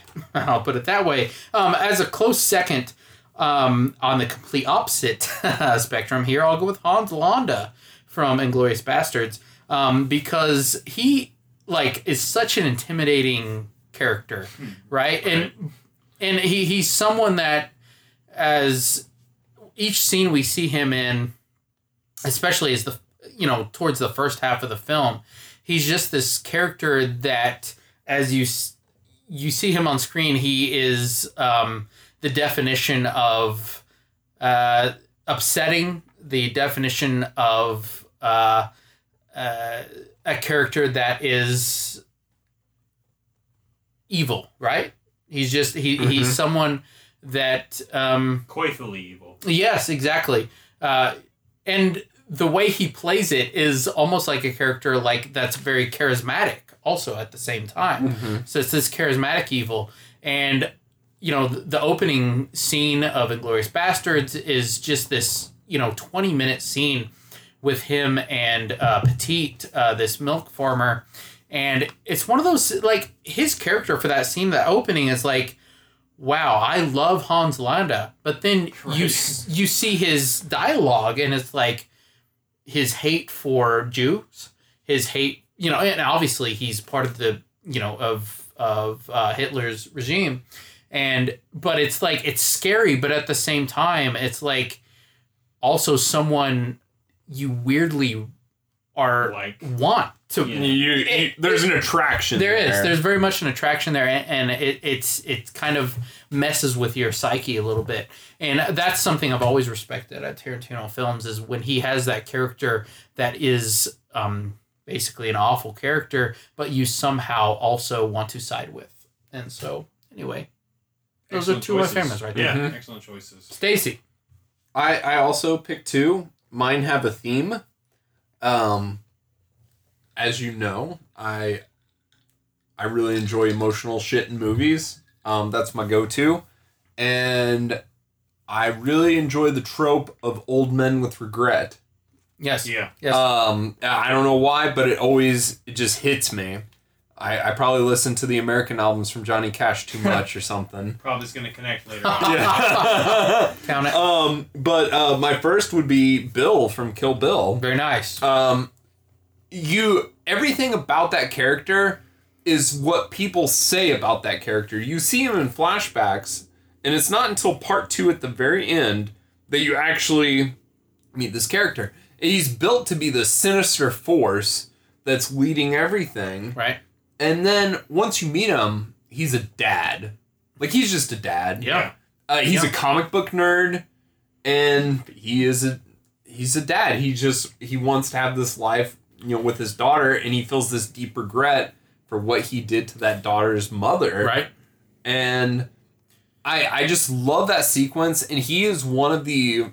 I know that Tarantino's talked about making spin-offs like the Vega Brothers, but Bill is a character from his films that if you give me a 5-film series of Bill, like if they could do some of that weird like Will Smith Gemini Man tech on David Shout out to Ang Carradine, Lee. Right. yeah, if you could do that and give me like a 5-film series of Bill up to that moment, I'm down. Very nice. Like that's awesome. He's a complicated character. He's very complicated, and I always have the feeling at the end, like, he lets her do that to him. Mm-hmm. Like, he lets her win. Yeah. Yeah. Like, he has the upper hand at all times, but he knows, like, this is what's best. Yeah. And I find that very moving. Sure. And his performance is phenomenal. And it's so nice to see an actor that... David Carradine, probably most famous for, Kung Fu and Roger Corman flicks from, the 80s. Right. And it's nice to see that, somebody like that elevated in a role. It's very, very respectful to, his legacy of work. I just love that character. That sequence is so good. Excellent pick. Next would be Max Cherry, played by Robert Forster Very and Jackie Brown, as another elderly man with regret, and I absolutely love it. I love the motif of the Delphonics playing, and just it's that song, and that sells the romance, this unrequited romance of the film. And I think that the ending of that movie, like that, it wrecks me. So we can talk spoilers. I mean, that movie's 20 years old, yes. right? Spoilers. 22 years old. Yeah. I'll just go ahead and say spoilers abound from all of the QT films we would talk about from here on when they out. meet at the end, to like hash out, the deal, she's leaving. Mm-hmm. And, they have that kiss, which is super sexy. And she leaves, and he chooses not to follow her. And he gets that phone call. Yeah. And he tells him, like, I got to call you back. I need 30 minutes. Yeah. And then you just see him. Yep. And it's almost like that Searchers, like, John Ford shot where he walks back towards the doorway. And he's just all the weight of this... like second chance at love that he could have is just weighing and washing over him, and then he needs like a half hour to like just settle on this. He does and conduct business. He needs a half hour, and he needs to head to the airport. That's what he needs to do. But it doesn't happen. It doesn't happen. Speaking of it's so beautiful. Speaking of this, and I love that performance. Robert Forster, man. He is so good. He's so good, and I love him in like genre picks. I don't know if either of you have seen this, but Alligator from 1980. I don't know if I have. I know about it. But Yeah, he's a police detective in that, and like his presence definitely elevates the film. But just like seeing him in this role as Max Cherry, like it's such a well written part, and I think it is the most romantic that Tarantino has ever been. Absolutely. With his characters in any of his films. Little forewarning, I guess we will get back to this very last scene sooner. Probably. I'll put it that way. Great picks, man. Okay, so let's move on to our next category. This is going to be the favorite use of music. Nathan, since I've been putting you on the spot to go first, I'm going to start this one off this time. Perfect. How about that, guys? I'm sorry. Okay, my favorite use of music. This will correspond very well from what Stacy just talked about. I'm going with Across 110th Street by Bobby Womack, and this is from Jackie Brown. Now, this song appears a couple times in the movie, so you could say... It's from a movie from the same title, starring Yaphet Kotto and Aidan Quinn. Absolutely. So, I could go with the beginning. I could go with the end. Guess what I'm going with. The end. So this is one of the, as you talked about very nicely a second ago, the ending of this film, with Max and Jackie, they have this embrace. Obviously, Jackie has, she does play Max, but also as she leaves, for me anyway, I have this sense of she does truly care about him. And Max obviously cares about her. And she tells him, you can come with me. We can get out of here. You can get out of here. And Max, doesn't leave with her. But what does happen is we get Jackie, played by the magnificent Pam Grier. She leaves and she's in her car, and the song 110th Street comes on the radio, which we get at the beginning of the film. But it comes on the radio and she is singing the song as the song is playing in her car. And we just get this long shot of, this long take of her singing the song in her car. And for me, I think that shot says so much, and just this take that is very minimalist, but it says so much in how she's feeling and the emotion that is coming through from that scene. Well, and if you listen to the song, what it is about, and right. We'll talk about this more because it's actually my pick too. Very nice. The song, it's validating the actions that somebody took to get out of the life that they were leading. As she's singing this, it's almost like she's justifying to herself everything she did to get out of the life that she had, and breaking Max is part of that. And right. It's like the song is almost like powering her to not look back, and Max's decision to not go with her is a logical decision. Right. And, it breaks both of their hearts. Sure. And I think that's what's so beautiful about the use of that song, in that scene, and closing it with her, and the fact that you said, we don't get an airport scene. Right. Because we don't need that. We don't need it. We were given closure there at the office. These are not teenagers. You are not going to get the, don't go, chase at the airport. You're getting, two adults making a decision and sticking with it and, dealing with the consequences of that. And I absolutely love it. It's a powerful scene.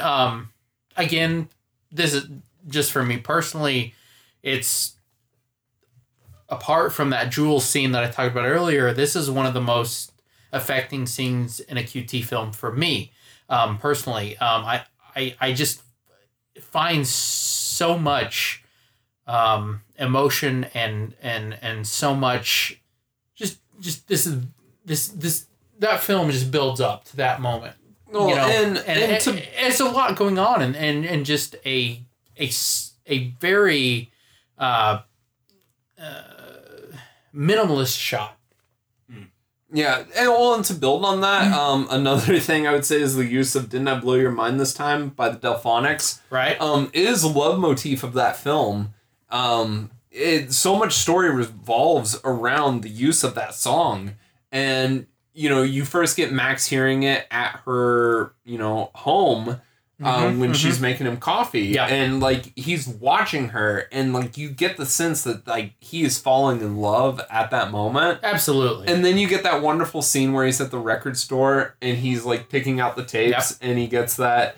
You get the interaction with him and Samuel L. Jackson where I didn't know you liked the Delphonics. Absolutely.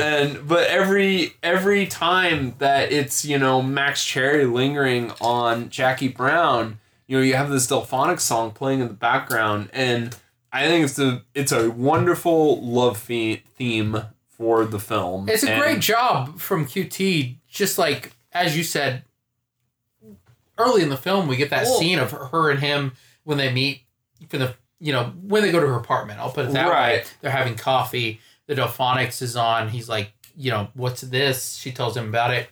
It's one of those things that in real life, someone can look on thinking about a crush or someone you love, like, hey, what are they into? Well, that's what I want to get into. And, you know, you can relate songs to people. Sure. You know, Absolutely. like, and there are songs that are, you know, related to, you know, moments and stuff. Obviously, for sure.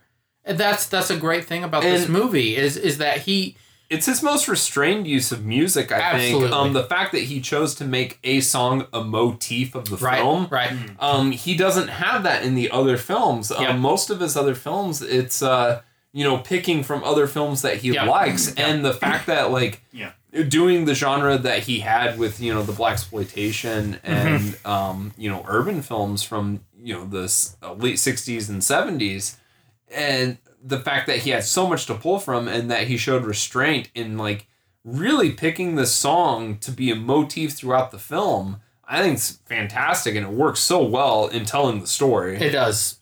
You're absolutely right, and just to watch Max throughout the film, whether he's in his car by himself or with someone else, that song is always playing because he correlates that song with her. And I think it's absolutely touching. So Nathan, how do you feel about Jackie Brown?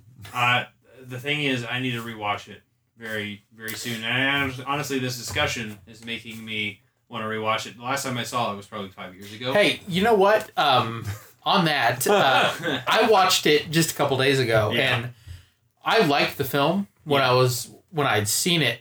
I hadn't seen it for 8 to 10 years. Right. So I was in the same boat as you. I mean, there's like a lot of scenes that stick with me with I can't remember the girl's name who's on the couch. Bridget Fonda. Yeah, Bridget Fonda, yes. Just, you know, there's you know, Robert De Niro freaking out. Right. Shooting her in the parking lot. Yeah, there's a lot of scenes that I remember sure. quite well, but it's definitely one of the films that I need to revisit. I hope you revisit it soon. I hope you have a good experience. I think both of us had a good experience. We watched it in different settings, but I think it, if I speak, I don't mean to speak for you, but I think it impacted us both on a good level. Oh, yeah. I mean, that's a film I've loved since it's come out, and I'm sure it's probably just going to climb up the ladder.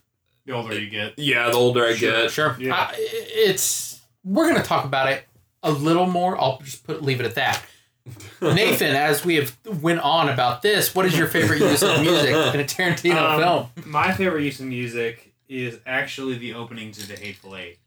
I thought Ennio Morricone, who is a legendary composer, obviously we know him from Clint Eastwood's and Sergio Leone's films that we saw in the mid to late 60s. Yeah. With, you know, The Good, Bad, the Ugly, Fistful of Dollars, and For a Few Dollars More. I just really love that spaghetti western idea that he's thrust into the opening scene. And I actually have the title here that I'm going to... Yes, go for it. By all means. La Ultima Diligenza di Red Rock, the last stage to Red Rock. So, obviously, it sets the stage to where we're going. Yes. What this entire thing's about is we're going to hang somebody, and we're going to, you know, see where this road leads to us. This long... That's another thing about this shot. This shot is, like, incredibly long, and it's just, like... And the entire movie is about tension. Yes. And, like, what the hell's going to happen. And, like, what is happening. And so I think that the score, in particular, it just sticks with me. And it's definitely one of the scores that I've revisited multiple times. Because I know for a fact, The Thing is one of my favorite films that I've ever seen from John Carpenter. And I know that Ennio Morricone actually had kept a lot of the unreleased tracks from that John Carpenter film for this film. And I thought that was really interesting choice for him to use unreleased things, you know, like 30 years after the fact, which is just insane to me. And so, I don't know, it's just something that's super memorable, and I know a lot of people, at least some of my friends, with The Hateful Eight in particular, were not too kind or keen with the film, but as somebody who really loves films that is extremely...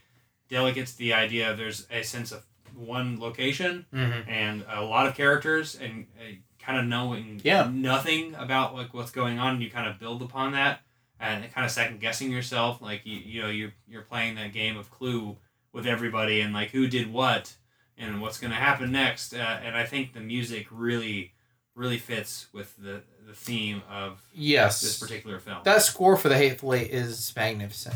Yeah, that's a wonderful film. Very good, man. We're going to move on. Okay, so our next category here is favorite song. And so, have you start us off here, Stacy? Okay. This is... Okay, so obviously our favorite use of music, I think, was self-explanatory for this last one. Yeah. How'd you go about this category? Yeah, so my methodology for this, favorite use of music, that's why I had 2 songs from Jackie Brown, because I thought that it played into, like, the actual telling of the story.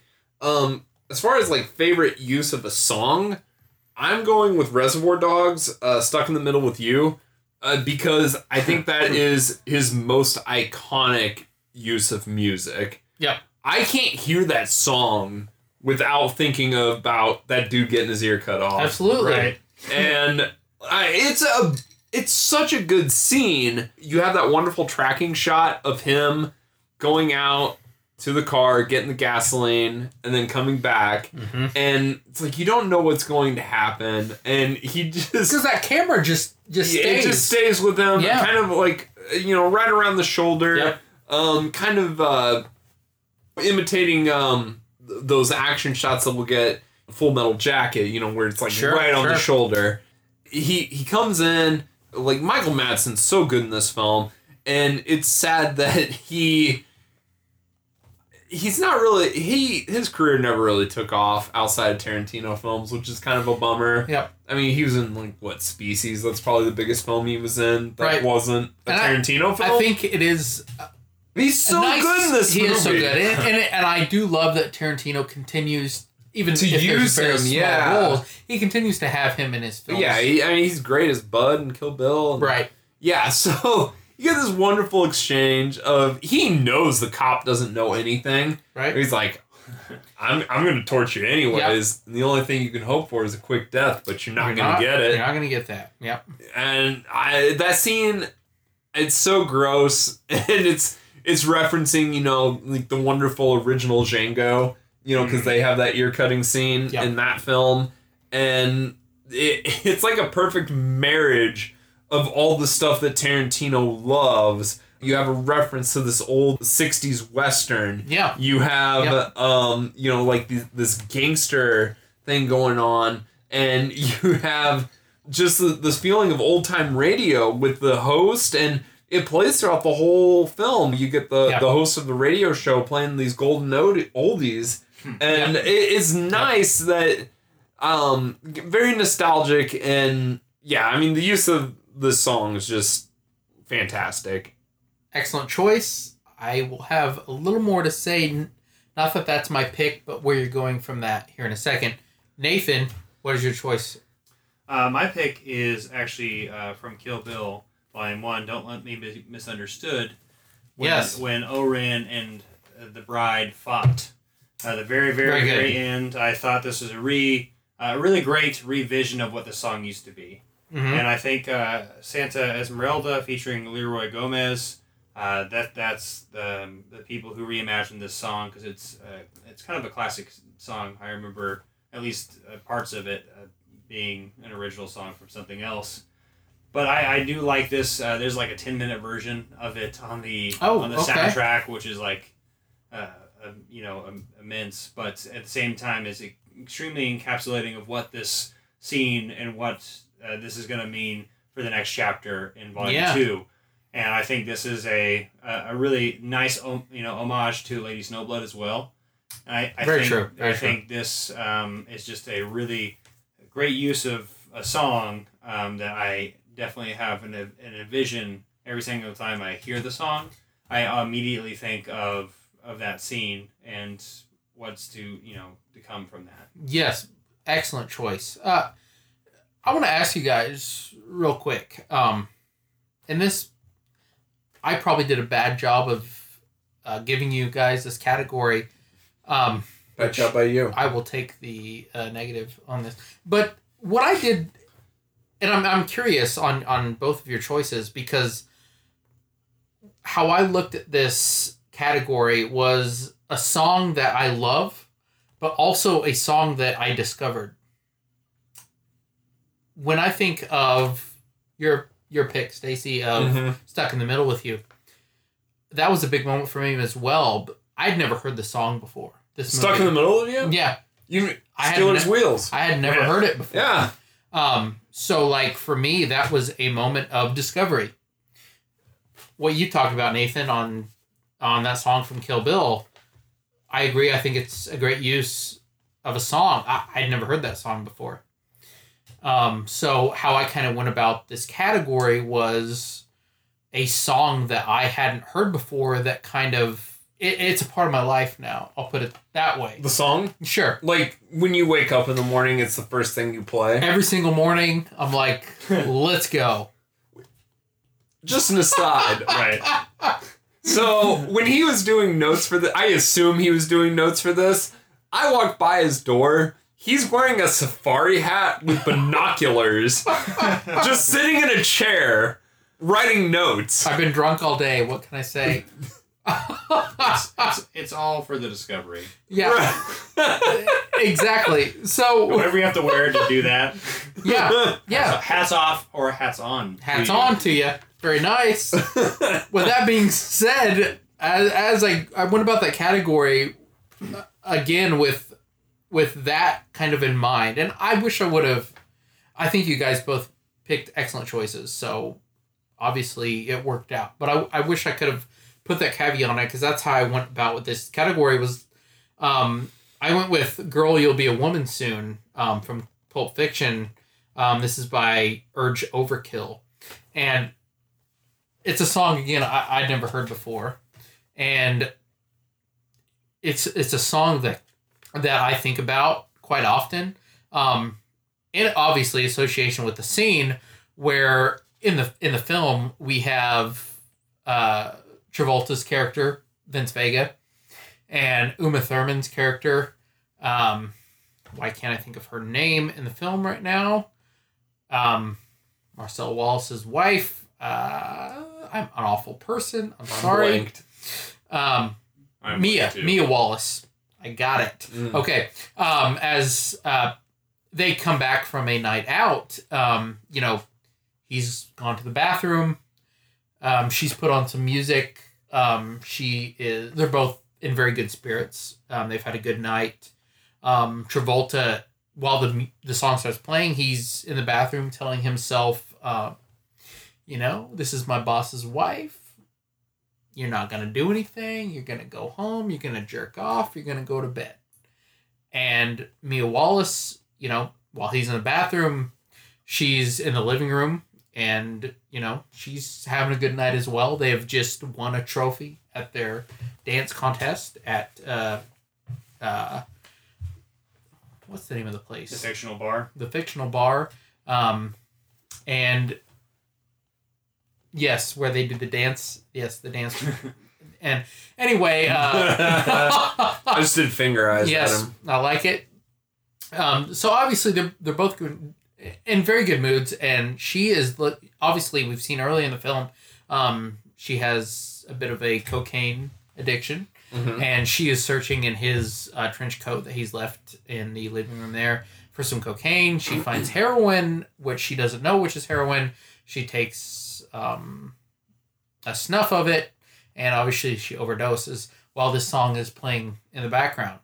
And this, the song itself is just, it's a pop song, and I am a type of person that I love pop songs, and it's a song that, like, obviously I love, but it's also a song that I always think about that scene when I think about the song. And to me, that was what is going for when I go best song. Not like, I think there's a difference because this was a discovery for me, and it's something I'll always remember as a discovery because I discovered it from a QT film. Just an observation. I don't know if this holds true for you, but did we all just pick a song from the first Tarantino movie that we've seen? I believe we all did. It's true, and I could have picked another one. But, so like, how I talked a little bit about it's on the fact of discovery. Yep. Until I watched Shogun Assassin, and Lady Snowblood, I didn't understand the Liquid Swords connection with with that, and I didn't or with the Lone Wolf and Cub. Yeah, and I didn't understand the Flowers of Carnage song from Kill Bill with Lady Snowblood. I had no idea. Very, very nice. And so that's something that I will always remember now. Absolutely. That's a recent discovery. Yep. Also, by the way, this is out of context, but Jackrabbit Slims, that is the name of the restaurant that they come back from. Did this just come back to you? Just out of nowhere. Man. You can see I do not have a phone or any electronic device in my area. Like you were possessed by an entity of knowledge. Yes, knowledge. A jackrabbit. Jackrabbit Slims. Nailed it. Okay, very good, guys. Let's move on. Up next, we've our next. I am drunk right now. I'm sorry. Our next category. Thank you. Is our favorite tension building scene. Nathan, let's go back to you. What is your your favorite tension building scene from a Tarantino film? I think it was hard for me to choose this because there's so many. There's so many, but I think from Django Unchained, the Mandingo fights. Ooh. Okay. I think that that scene in particular shows the sign of we got Candy, Mr. Candy. Yeah. He's got that sly, as we were talking a little bit about Hans earlier, we were talking about people that we are like, we actually like this villain a little bit. He's got a little bit of charisma to him, but you really don't know the extent of what they can do. Right. Until this particular scene in Django Unchained, where these Mandingo fights are you having two slaves fight to the death. Yeah. And you can just tell based on the way Tarantino filmed this, and you can just tell, just based on Jamie Foxx's performance, how much this upset him and how much this, you could tell what was going on in his psyche. And I think this tension to where we would eventually, culminate to where the discovery of the true intentions of why Christoph Waltz and Jamie Foxx are actually at this plantation are happening. That's the start of it. I think that's, obviously you could go all the way back to like when they were like, kind of coming into the plantation and seeing all the stuff to the side of the plantation and the slaves who were there already. But this one is where it really hit home, I think. Yeah. The tension really hit. Absolutely. So for referential stuff, have you seen the film Mandingo? I have not. It is a terrifying fever dream that's super gross. And Ruben Fleischer? Yeah, I believe so. And he's a big name director at the time. I think it's a Dino De Laurentiis produced film. Kid Norton, I believe, stars in it. Susan George. But it is absolutely messed up and gross, and I believe he pulled a lot of stuff from that. Very good. Yeah, if you ever get a chance, whatever feelings you had during that scene, extrapolate that to 2.5 hours. Now, I could be wrong. In that scene, you talk about Leo's character as Mr. Candy. Yeah. Is this the right scene where like there's a moment where like he has his he is just in like viciousness like does this like you can't see this because I'm on microphone but he like grabs his fists and like in such excitement that he like rears back and it's like this feeling of watching these two fight. Is that the right scene or is that is that later in the film? Well, there's an animalistic sense to... You're right. Like this primal desire to see just a fight. Yeah. Mm-hmm. And also like have this power over another person and dictating the lives of like you are not going to see the light of day unless you do this for me. Yep. Yeah, it's gross. And it's extremely gross, and it's one of the things I can just it drips, and there's a lot of sweat involved with it. Right. And I mean, both physically, for the compatriots who are fighting in this Mandingo fight, but also for Jamie Foxx's character and the tension building between Candy and him. Yeah, it's a very effective, disturbing scene. Very good pick. That's my tension building. All right. Okay. So for my scene, I'm gonna go with the restaurant scene in Inglourious Bastards with Hans Landa and Shoshana. So in the opening scene, Hans has His soldiers basically murder Shoshana's family. Shoshana is able to escape. Obviously, Hans, in the opening scene, sees her escape. He could have shot her. He chooses not to. He lets her go. Later in the film, I think it's close to the midway point, maybe not quite. These two characters re-meet 4 years later, and it's in this restaurant, and Hans Landa, who's played by Christoph Waltz, buys them both strudels. Am I saying that right? I'm a little drunk right now. Strudels. Yeah, it's her and Daniel Bruhl, right? Because he's playing the... who's the American film star from World War II? Yes, he is in that. He's like the German prototype of that. Yes, why can't I think of that man's name? Yes. He's in Red Badge of Courage. Yes, I know what you I'm speak not helping, of. distracting. It's all good right now. But so, why she's in this situation is because, Daniel Bruhl's character, played by, who he plays... I'm sorry. I'm just destroying everything right now. Daniel Bruhl's character has basically told the German... Audie Murphy. Exactly. That's the American one. It is Audie Murphy. Very good. Anyway, he's told the German side about her cinema, right? And he has become fascinated with her, and he wants his film to premiere at her cinema. Mm-hmm. And so they bring her in and they have a conversation. And so everyone else leaves, and Hans Landa appears in the scene, and he's at the table, just him and her. And he orders them strudel. He orders them cream to put on top of the strudel.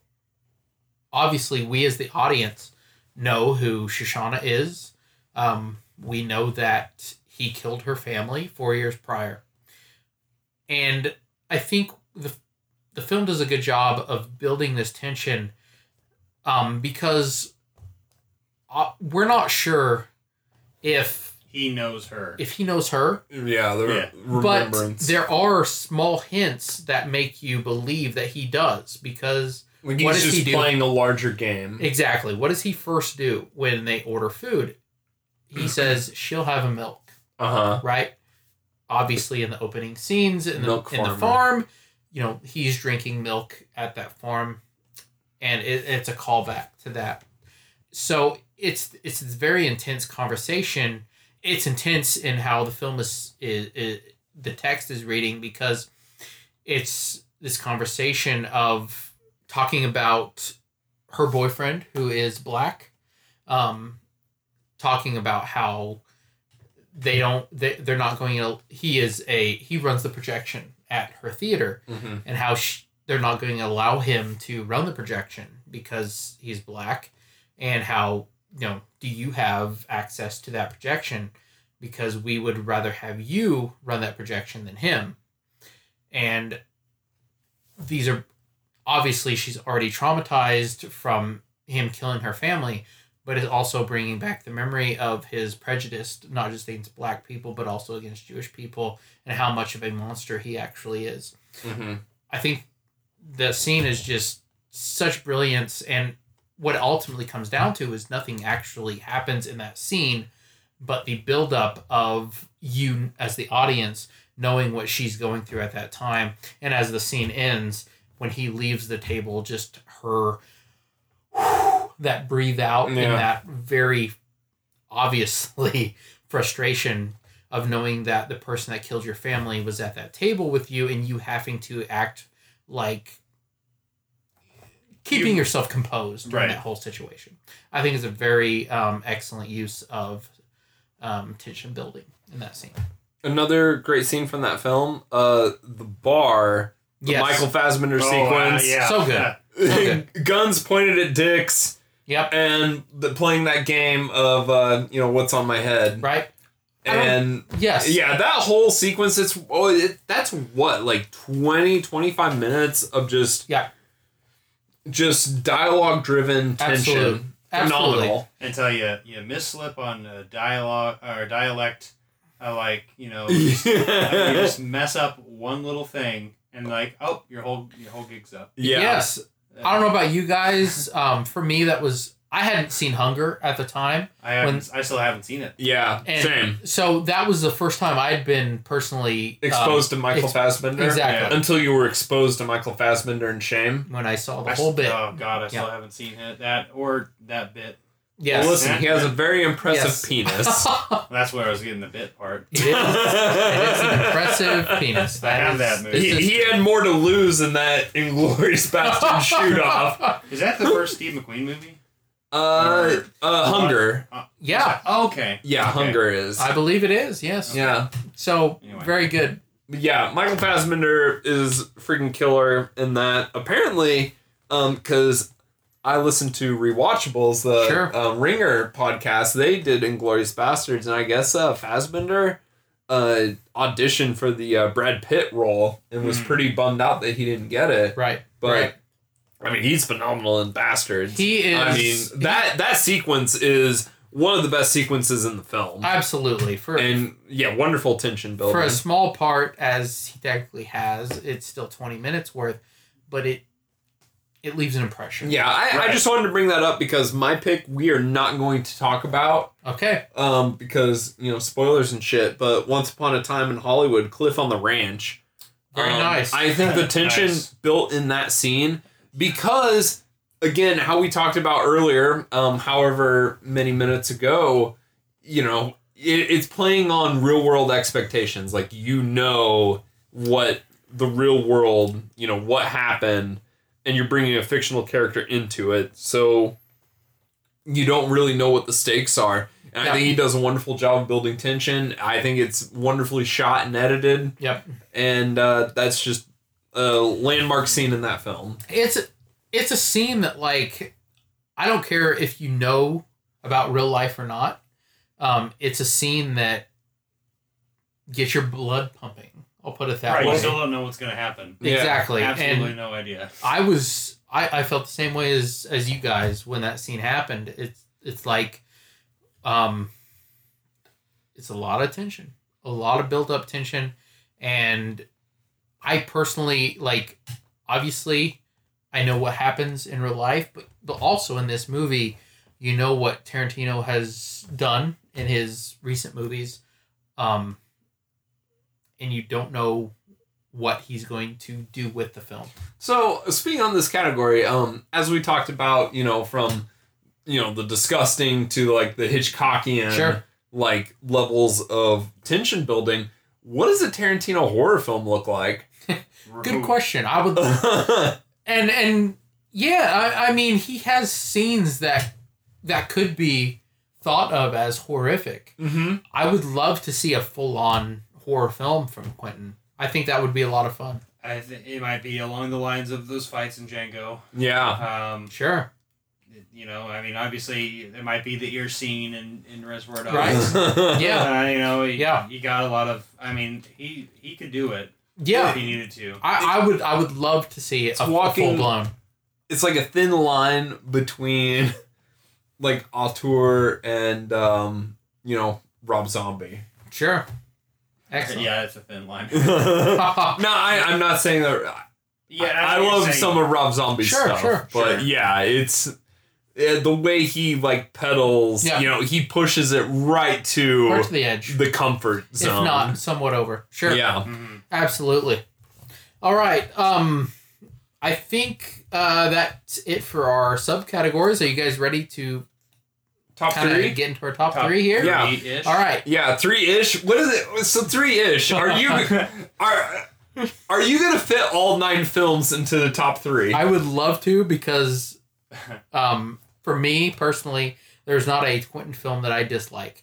But I will... think we all share that sentiment, maybe. Although I will say... Yes, go for it. This isn't something that I still have not seen Death Proof. Okay. I know you're kind of lower on Death Proof. Yes, but Death Proof, while yeah, it's okay. There is a wonderful Kurt Russell performance in it, and the last act of that movie is fantastic. Is Kurt Russell kind of playing more on the... wow, I'm blanking right now. On his 80s side of his old self when he's, you know, like playing Jack Burton and like it's actually closer to Cliff in Once Upon a Time. Okay, excellent. Which I think is it's like a romance, you know, Parker, to like the that's stunt man. The name I was thinking. Yeah. Right. Which I think is absolutely brilliant that he has Russell do the narrative, the voiceover on Once Upon a Time, and it is like a you know, a washed out stunt man doing atrocities. Sure. That's the premise of the film. Uh-huh. And, you know, he's fantastic in it. I just find that film to be Tarantino's most indulgent. So he has this first group of girls that I think that he spends too much time on, and the dialogue is very flowery. It's like his to the extreme. I'll say this about Death Proof. From the sounds of it, it's not going to come up from either of you two. It's also not going to come up from me, although I do like the film. I haven't watched the film in full. Actually, this is embarrassing to say, but since it was in theaters. So that is a film I personally need to revisit, especially the extended director's I've never seen his extended cut, but I would say if you want to watch it, yeah, I will eventually. I would go I would visit Grindhouse first. Okay. Because like seeing that as a whole, like that enriches the experience. I think this is coming up with. I know this could be a completely different podcast topic, but I really love the idea of double features, and I don't really think of very many films that are released in a way that kind of showcases this concept of like you should watch these together, and and the thing is, you know, I mean, at the same time, kind of a thing. It's like, well, like this is a project that Robert Rodriguez done and Quentin Tarantino has done, and this is a combination effort. They're really nothing to do with each other, but they're just companion pieces to each other. Right, and I do think cool. in Grindhouse is interesting because obviously the projects. The point of the project was this Grindhouse type of filmmaking. Well, and to make it a full experience, as if you were going to the drive-in, exactly. you know, one night in the 70s. Yes, but and you get the other filmmakers, you know, with the trailers, like, you know, the Rob Zombie, Edgar Wright. There's others. Eli Roth, I think. Yeah, Eli Roth has one, the Thanksgiving. Thanksgiving. But to your point, Nathan, I do believe, when watching the movie as a whole, you see the differences in the style of filmmaking, obviously, from Rodriguez to Tarantino. I am very much interested in Death Proof. I liked it at the time. I didn't love it, but it is also a movie that I need to revisit, especially in the director's cut version. So I will go ahead and tell the audience that I have not revisited it in that form. Maybe they'll think less of you now. They probably do. I am. You didn't do your homework. Shit. Okay. So as we go to our top 3 films, I will start things off and I will move them to Nathan, and Stacy, you can finish us off. Number 3 on my list here, I'm going to go with Inglourious Basterds, my number 3 Quentin Tarantino film. I love this movie. As we've talked about, there's not a Tarantino film I really don't like, but this movie is so good.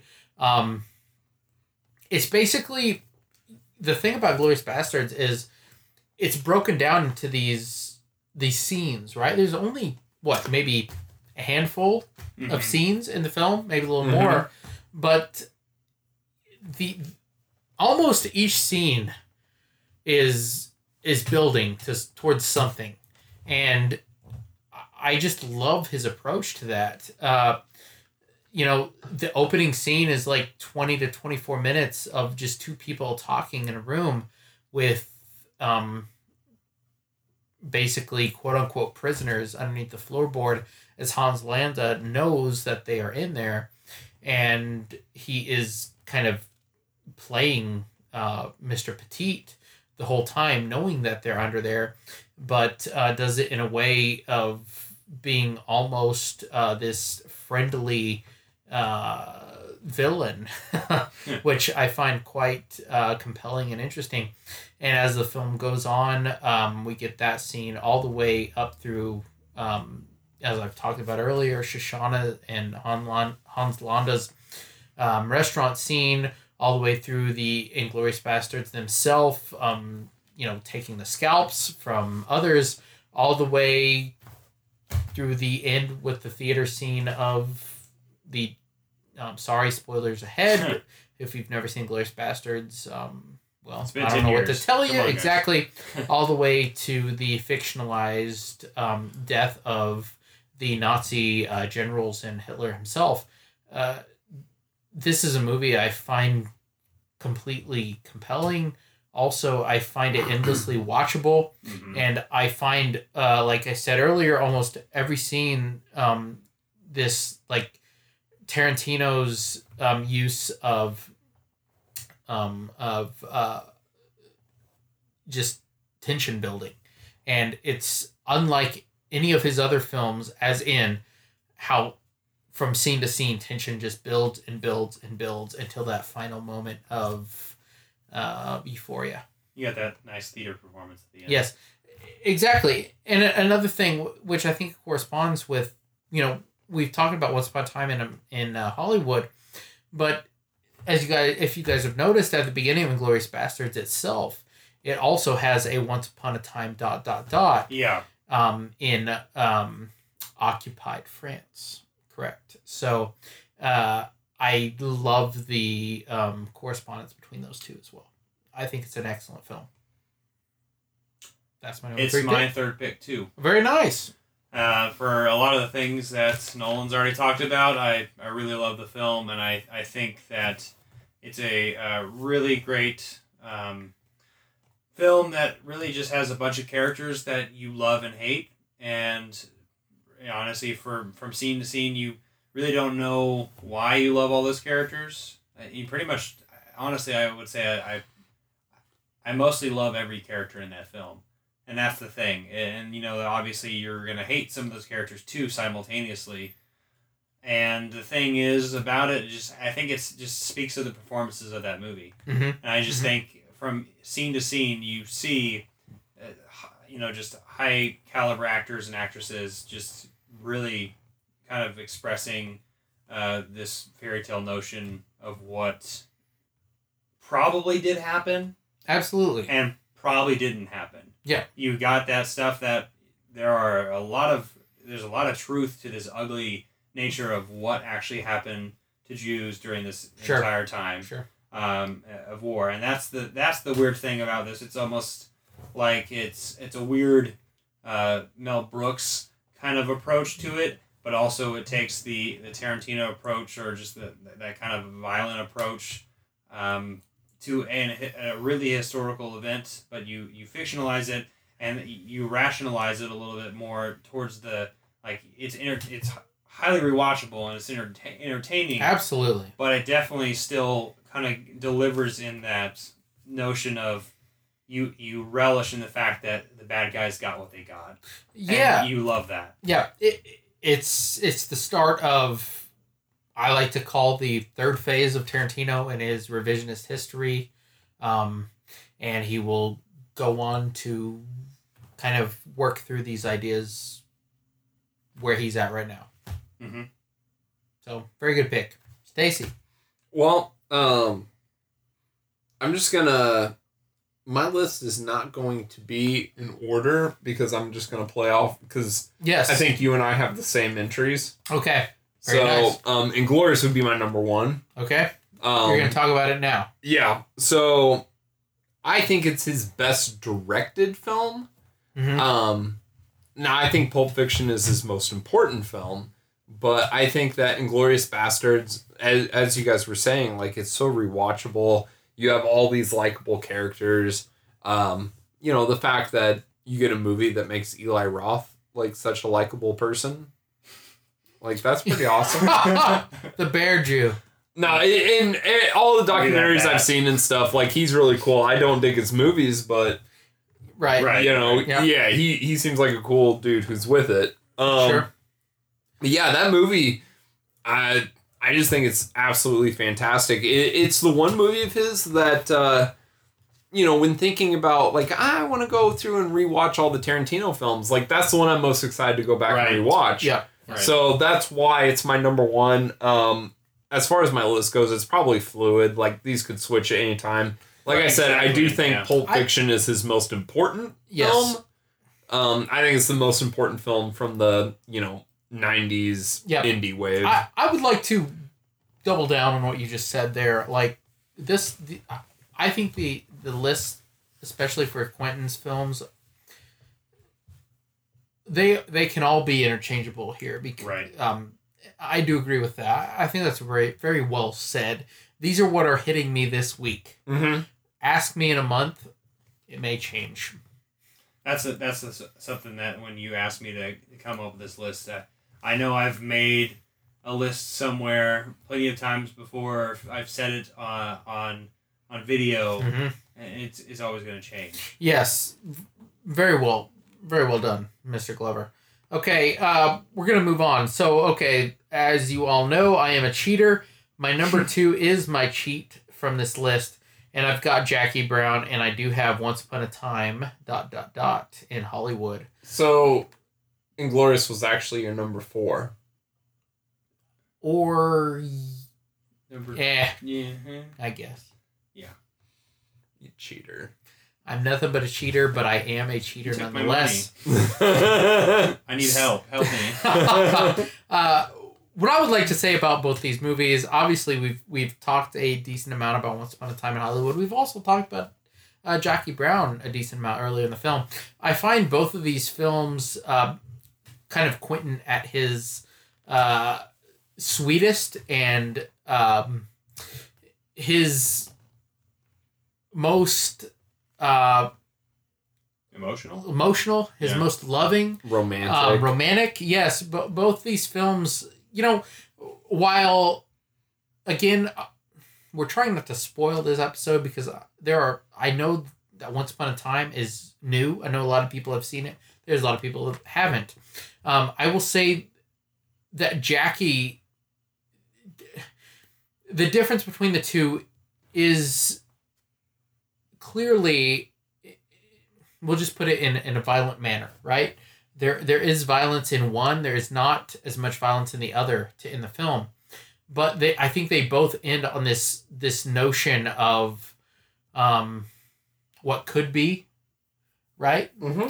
And I like the fact that is something you can take away from both those films. I think they are both probably the most mature films from Quentin. I find they are both similar as in, a lot of the middle sections of both films are these hangout movies. Yes, they do have a point, but they are both less in story and plotting than some of his other films. And that you were just there with these characters in the moment, and it takes you to a spot towards the end, but at the time, you're kind of just hanging out with these people and kind of getting to know them and understand them. And I love that in both these films. I find them both very highly rewatchable, very highly rewarding from their rewatches, and I can't wait to watch them both more. And so I will just say, some may call it recency bias. I don't care. I'm going to call it that they are both masterpieces, and I believe in that, and I can't wait to watch Once Upon a Time and Jackie Brown again. So those are my number 2s. Excellent. Nathan. My number 2 is his second most recent film, Hateful Eight. Okay. This movie actually hit me a little harder than I thought it would. Like I said initially when I was talking about the Ennio Morricone theme, I was initially attracted to this film. I remember the marketing very well of this movie, obviously being a fan of Kill Bill. Before this, obviously, Django came out right before Hateful Eight. And then Inglourious Basterds, I was on board with Tarantino at this time, and I was very excited to see this Western of his. This Western that reminded me of just this isolated area And honestly, like I said, I mentioned Ennio Morricone with The Thing and John Carpenter. Sure. Like, it's very, like, you are alone in a secluded area. You're in this place with these characters the whole time. Exactly, and you have no idea how everything's going to play out. And, I don't know, just movies that really move me, in particular, I'm thinking, like, 12 Angry Men, or, you know, I know more recently, Carnage. I know Roman Polanski did that. There was a play prior to that, but these films really get to me because it's just kind of just a concept of trying to figure out what's going on, and these people being stuck with each other. Yeah, the whole time. And that's the thing is like people they have to communicate with each other, and they have to figure out what's going on. And there's a time factor for at least Hateful Eight. You know, like he has to, you know, he's gonna have to go into town at this particular time to, you know, tomorrow or, you know, next week or like that. There's a time period with it, and I don't know. There's something about this film that really has stuck with me ever since I saw it. It may be longer, and I still want to see the Netflix extended. Yeah, the Roadhouse version. The Roadhouse version. I don't believe any of us have seen that version yet. Yeah, not yet. But there's something about just watching Westerns that has really kind of piqued my interest as I've gotten older. I was never really particularly interested in those, but I know that my father watches a lot of Westerns. Maybe I'm just turning more into my father. But, aren't we all? Well, we all eventually do. But there's something about this redemption arc, especially really particular in Westerns, maybe not so much in Hateful Eight, but just Westerns speak to me a little bit more the older I get. And this is a very unique take on that genre. And I think, you know, it's something where like he kind of combines some things that I have never really like thought about in a setting that I would never really think about. Very nice. It's a beautiful film. It's one of those movies, as I'm speaking right now, as a person who's a bit intoxicated. The first time I watched Hateful Eight, I watched it with you, Stacy, and Melanie and Kendra, our friends.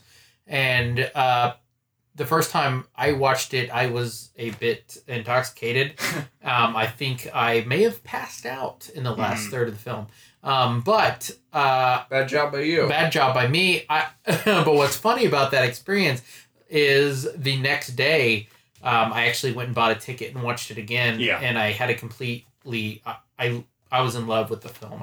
I think it's a great It experience. is wonderful. I think what's cool about that movie is even though it's set in one place, it's so cinematic. Yeah. Oh, absolutely, yeah. I love that shot when they're going to check was this stuff like in the storage shed or whatever, and they're like going on the line, and you got like the lanterns. Yep. It's shot so well. And it brings up, you know, like great Westerns like The Great Silence. Absolutely. And you know, the reveal in the third act is absolutely phenomenal too. Yeah. I can't believe we haven't even talked about the performances of any of the actors. Obviously, Yeah. so good. Kurt Russell is Actress. amazing. Freaking Bruce Dern. Bruce Dern, Samuel L. Jackson. They're all so good. Jennifer Jason Lee has never turned in a bad performance. She's very good. Ever. I'm surprised she didn't win that year. Yeah. You know, we get Channing Tatum appears out a little bit. Channing Tatum. Like to say him. Yes, it's a very good movie. It's a very good choice. Like you said, there is a very small category of films of Westerns that take place in the snow, and this is one of them. And it does a remarkably good job. I also find it interesting that Quentin filmed this on 70mm, and he kind of gave everyone a bit of a, you know, funny FU, as in putting the whole film kind of in this one space inside this cabin. It's not like a dynamic Western like Once Upon a Time in the West is. Right. Like, this is not a grand action flick. You know, this is a smaller thing. This is like Rio Bravo, only they cut out the last two reels. Right. Like, you don't get a battle scene. Yeah. It's just guys hanging out in a room. Yeah. You know, something I just realized as I was thinking about it, with this kind of, going back to Inglourious Bastards, how we have all those likable characters, I could say the opposite for this. Mm-hmm. Mm-hmm. I would say they're more despicable. Almost Yeah. every single one of them you're absolutely right. is more despicable than likable. But there's something enchanting about that. Right. Like, you want to, Even like the racist character and like the sheriff. Like he's the most likable character in the whole damn movie. Yeah. And that's the thing, and like it's because he, eventually rediscovers what he's about. Yes. But you want to peel back the layers on all of these characters to find out what actually is going on and like what the motives are. Right. Why is Bruce Dern the way he is? Why is Samuel L. Jackson the way he is? Why is Kurt Russell the way he is? You got Walter Goggins. Walter Goggins. Yeah. He might be the most likable character. Yeah, and he's great. Yes, you are 100% right, and I agree with that wholeheartedly. Yeah, that's a wonderful film. All right, so for my next pick, I'm just gonna vibe off of Nolan because you picked Jackie Brown for your number 2. I did. Jackie Brown is actually my number 3, and I feel like I've talked about this film ad nauseum thus far. So for reference back an hour or so ago, all the reasons I love this film. It's a tighter film.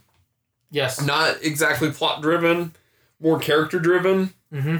And Old Man with Gret.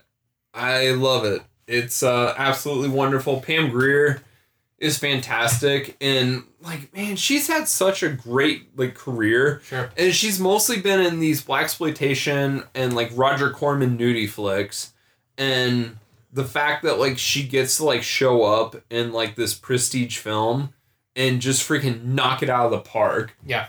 She's so freaking powerful in this movie. She holds all the cards in her hand, and I think that's awesome. Yeah. Just paying reverence to, an actress, like that. And in this film, I believe, I think she's already in her 50s by the time this film, starts shooting, and she looks great. So good. Unbelievable. Absolutely gorgeous. Yep. Yeah. Pam Grier, Jackie Brown, Robert Forster, phenomenal. You get Chris Tucker in there. There's not enough Chris Tucker in the world. Beaumont. Yeah. He's fantastic. Yeah. Sam Jackson's so good. One thing, this has nothing to do with any badness from anyone. I just want to point out the last we see of Max Cherry. Uh-huh. He is wearing a outfit that I find offensive. What? What is he wearing? In the last scene that we see Max Cherry in, he's wearing some pants that he has brought up to his waist. Okay. With a shirt tucked into that waist. Why are you offended? I look at myself as a stylish person. As a stylist... Keep in mind, I walked by your door today. You were wearing a safari hat with binoculars. Damn right, and I felt good about it every second. What were you looking for in those binoculars? Not that. Anybody who's look. peeping in, man. I was looking for not freaking, Max Cherry wearing waders, He's an old man. What are you going to look like when you're 60? Yeah. Hopefully not like Max Cherry. Also recall 1997. Yeah. These are all fair points, okay? Dude had a pager. He did have a pager. I love Max Cherry. Max Cherry is one of the great characters. He is so good. I just wanted to point out that his outfit is atrocious. It's a little bad, and you know what? More power to Jackie that she was still into him, because I'm just saying that outfit could have ruined a lot of people's opinion. You're ridiculous. But I love it. I want you to show Nathan the shit you were wearing this afternoon. I will gladly. I hope it's exactly what I imagined. These binoculars are like little kid binoculars. They're the size of my fist. That's actually how I pictured it. I mean, I did. A small hat. Yeah. And just this. And there is a little sheriff star on the top of the hat. And the binoculars are green camo. And he's just listening to hip hop, just sitting cross-legged in his chair, wearing this, not prompted. just wearing this, just writing his notes. I was writing notes for the episode, okay? I was feeling good, man. What's your number one? Beautiful. I'm sorry, Max Cherry. I love you. Just work on the outfit, man. That's all I'm saying, okay? All right. We ready for number ones? Mm-hmm. Ready or not, here we come. My number one is Pulp Fiction.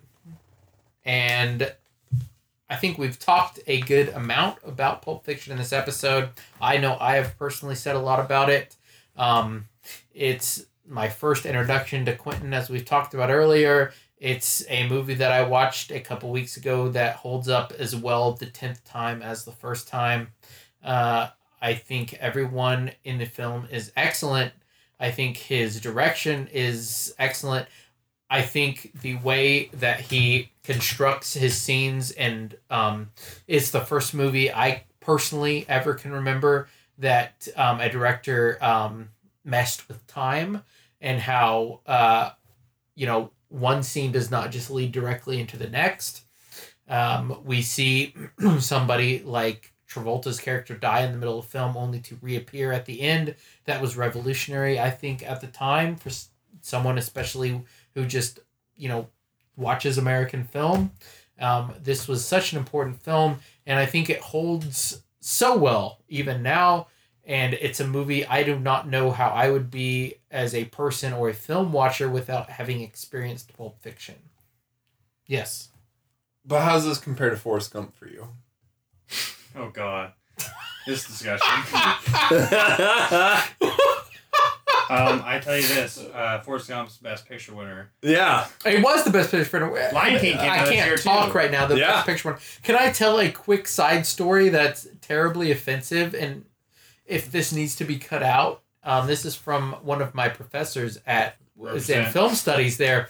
I might know them. Mm-hmm. You can cut that name out if need be. But in film school, he told us once he despised Forrest Gump, which I think it's a minor film myself. But he once said of Forrest Gump, the reason he despises Forrest Gump is because Forrest Gump gives disabled people a belief that they can achieve anything in life. What? He did say that. I was in the class. But that's insane. I mean, whoa. You say that out loud? He did. Yep. Oof. That was a real comment from a film professor. That I would more or less just say that it's one of the more. I know, but I mentioned Lion King and when we talked about Pulp Fiction. It's just one of the. I think it's lesser film than the other two. Yeah, as easy as that. Correct. I would say. If we're really talking about like a popularity contest, Lion King should probably won that year. Like we're talking about just a film that like everybody knows. I mean, obviously, Pulp Fiction is in that for top me, two. It's got to be Pulp Fiction. Well, sure, yeah. I think Pulp Fiction is... So you have this film movement that starts, in 89 with Sex, Lies, and videotapes? We get the independent film movement. I think Pulp Fiction is, that's the crescendo, the apex of that movement. Mm-hmm. I think it's the, hey, Hollywood, we're here. This is what you can do with films. And for me, that's why I think, Pulp Fiction should have won. I think the other big contender that year was Shawshank. Oh yeah. But it was not big then. Yeah, right. Not until our dad saw it on TNT many years after. God bless TNT and TBS. Right. Forever. So Pulp Fiction, your number one too? Pulp Fiction's my number 2. Go ahead and talk about it. Oh yeah, you said your number 1 was. Yeah. Right. So Pulp Fiction, like I said, I think it's his most important film. The way he tells the story, non-linear, it is kind of a shock to the way that, especially Americans experience films, especially at the time. The performances, what you said about Jules, your Sure. wonderful take on that. He's a wonderful character, who finds faith through, extraordinary circumstances. This miraculous event that happens, right? Yeah. And I think it's interesting that, it's like he resurrects all these careers, and like Pulp Fiction's really like the big one for that, because Travolta becomes like a superstar again in the 90s, and he's not even nearly the best part of that movie. Like, I mean, I would say like Bruce Willis is even more interesting than he is in that film. Which, and like Bruce Willis is like a star at that point, and he chooses to do a little film at that, that juncture. And yeah, so many good performances. Ving Rhames, unbelievable. Well, and also I think, the original Kingpin, right? Yep, that's right. Well, not really. Jonathan Rhys-Davies played him in an Incredible Hulk TV movie, Trial of the Incredible Hulk. Man, he plays a lot of short and big characters. Well done. Yeah.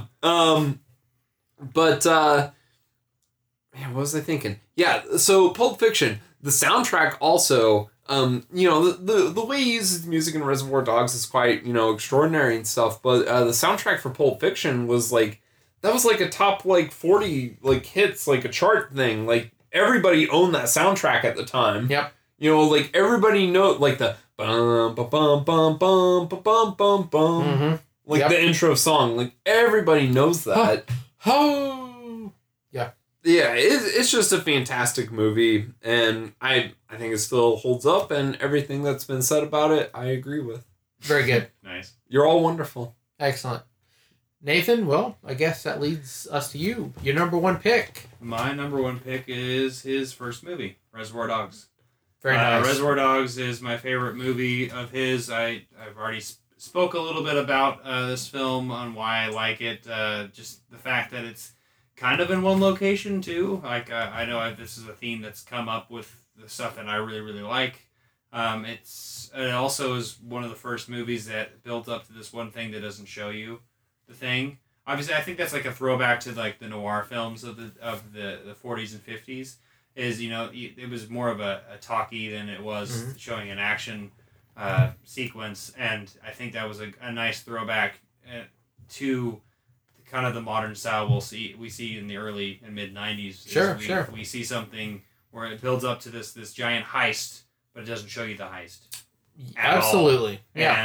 And I think that's really interesting approach to it, and you just see the aftermath, and then obviously he would play with time in Pulp Fiction immediately after, and figure out a lot more fantastical ways of just adjusting things. And I think Reservoir Dogs is just one of those it's just one of those films that really also just speaks on what Tarantino would become. And to me, it's just like, obviously I just like that debut feature of something of you got this person who has the film knowledge to make an homage to this genre, multiple genres. You have this person who is showing you violence as well, but that violence is meaningful in what he's portraying. There's a lot of things that are not shown in the film, that being the ear scene to some extent, and then also the heist itself. Sure. And then you also got a lot of really fantastic performances from Harvey Keitel to Steve Buscemi to a lot of just Tim Roth. There's just all these men in this particular role, with pseudonyms that are really memorable too. I don't know. I think it's a really fantastic debut, and I think it would kind of solidify Tarantino.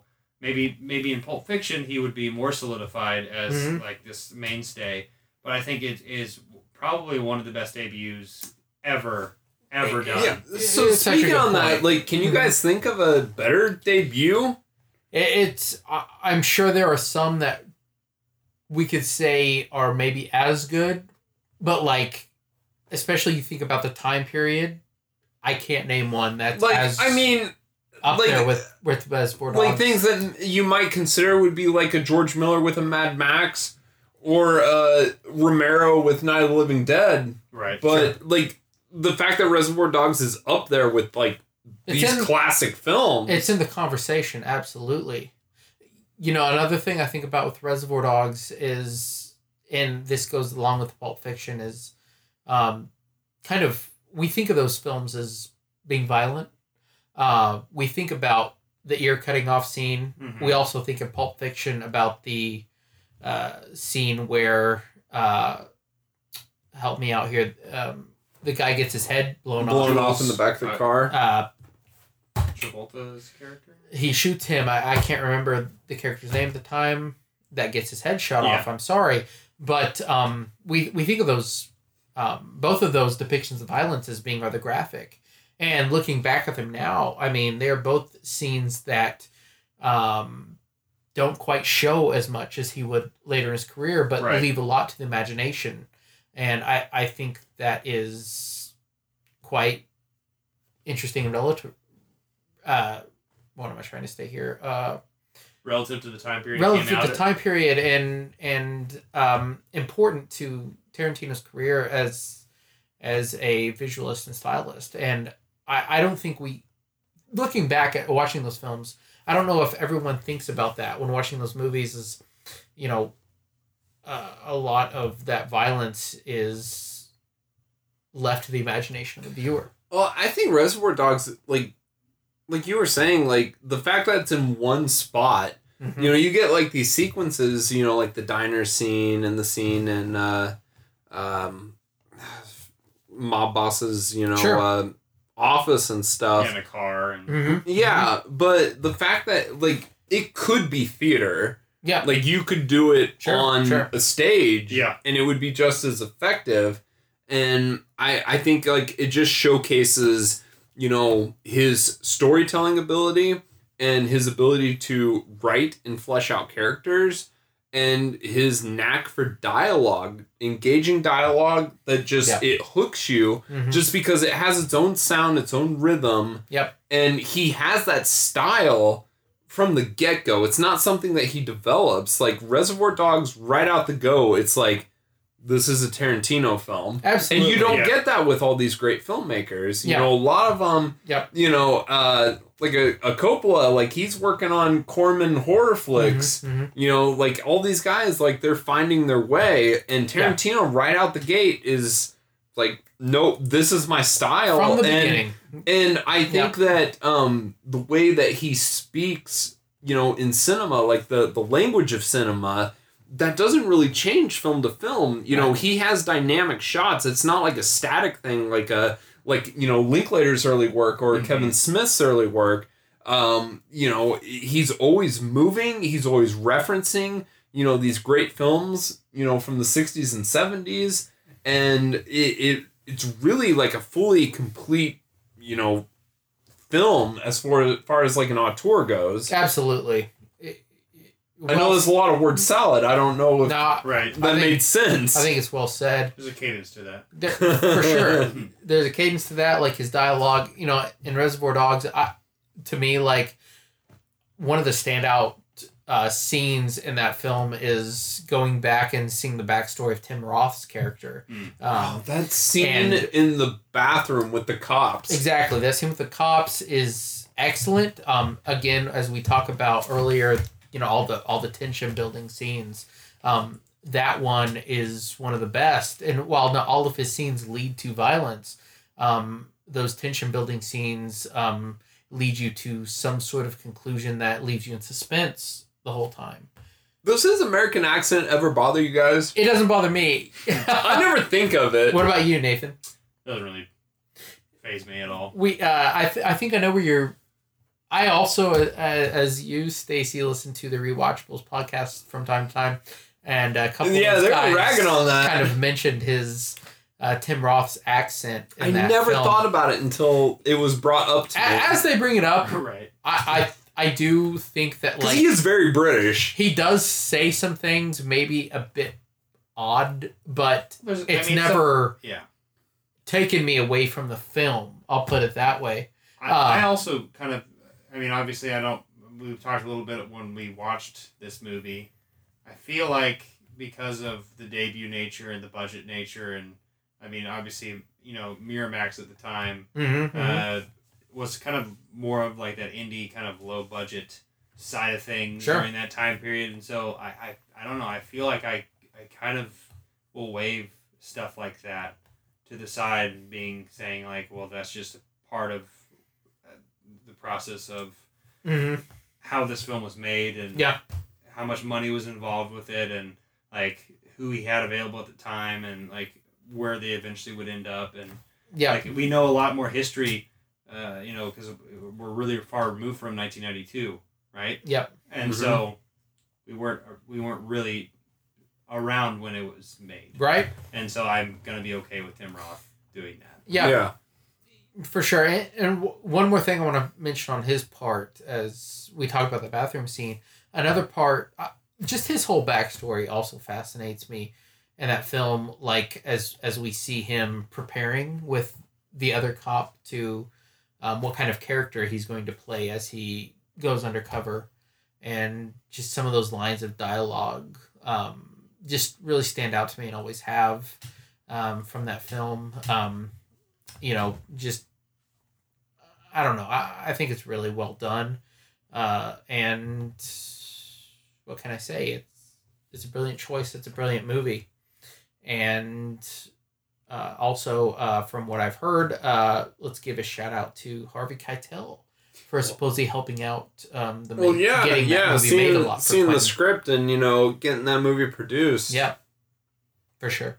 Great stuff. So, just from listening to everything, like, it seems like there's not a wrong choice for if you want to power rank Tarantino films. Yeah. Every film that he makes, and maybe it's like when you get into it, or, when you watch the thing, like who you're with, or, how you watched it and stuff. But there's not really a bad choice for his top films. No, for sure. I feel like he hasn't made a bad movie. No, I guess is what I'm trying to say. Absolutely. I think the only film, and again, I don't think this is a bad movie, as we've talked about earlier. The only film that I think kind of got any kind of type of shortcoming in our conversation maybe was Death Proof, just because none of us have really revisited it. If you go back and read reviews, people shit on Jackie Brown. Yeah, that's 100% right. Which is insane. Yeah. God bless Roger Ebert. He knew all along. There you go. It is insane because, again, I think we're all in agreement. That's a very good film. This has been a lot of fun, guys. I've loved this conversation. Nathan, is awesome to have you on this episode. So much. Yeah. Before we go, any closing thoughts for everybody? Tell us what kind of some of your projects and where we can find you online.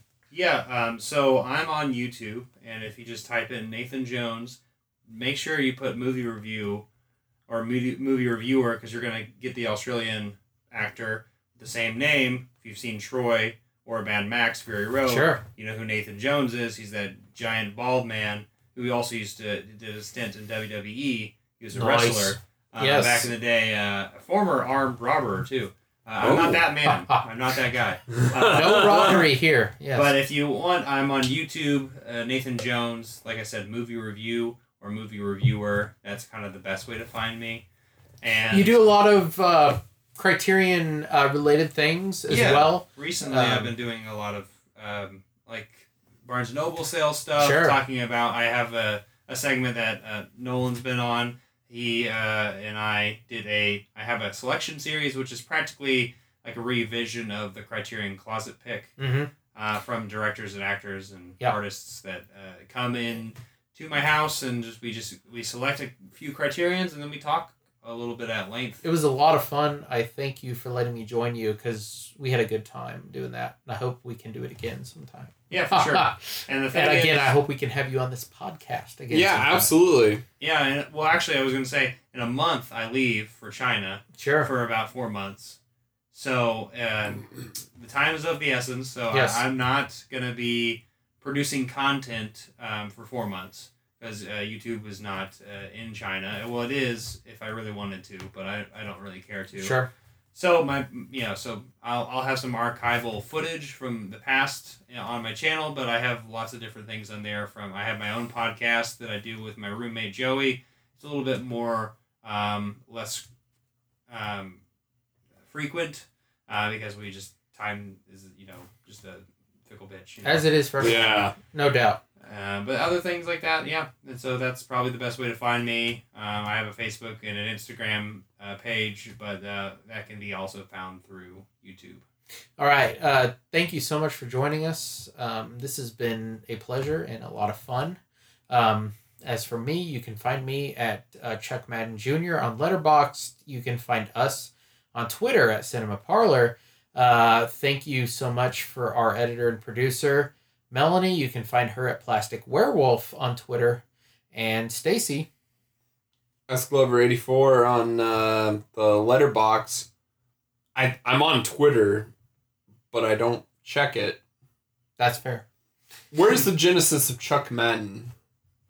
That is a long story that it's basically an alias for myself. I think it was a mix. Well, no shit. Of, Wait a minute. Your name's not Chuck? Yeah, who'd have known? It's a mix of John Madden, the football coach, and Charles Bronson, the action star. And the junior, I can't remember where that came from, but... Maybe the love child? It's been many years ago, but it was a good story at one point towards it. You had an origin story. I did have an origin story. Chuck Madden Jr., that's me.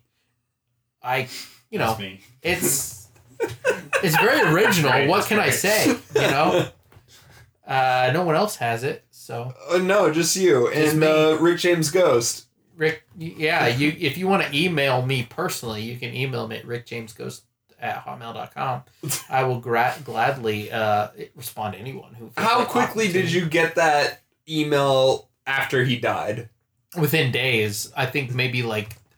You know what's funny? This is a tangent, by the way. So if this gets cut out, so be it. I was, I believe, 18 or 19 at the time that Rick James passed away. And it was after, I had obviously seen the Dave Chappelle Rick James episodes. Rick James, bitch. Yes, exactly.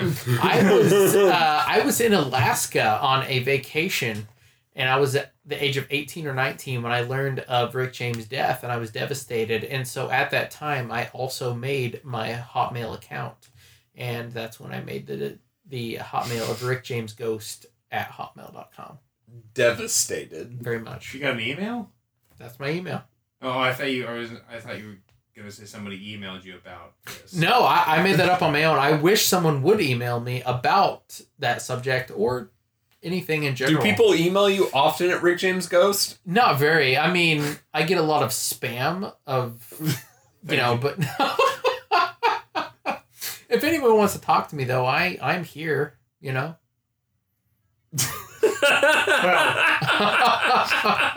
your corporeal self is here. Yeah.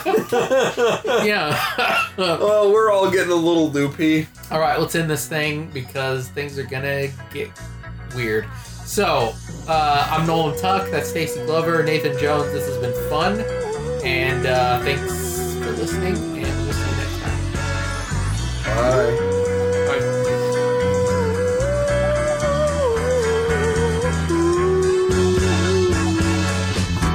I was the third brother of five, doing whatever I had to do to survive. I'm not saying what I did was alright. Trying to break out of the ghetto was a day-to-day fight. Being down so long, yet nothing didn't cross my mind. But I knew there was a better way of life, and I was just trying to find. You don't know what you do till you put under pressure. Across 110th Street is a hell of a tester. Across 110th Street, pimps trying to catch a woman that's weak. Across 110th Street, pushers won't let the junkie go free. Across 110th Street, woman trying to catch a trick on the street. You bet.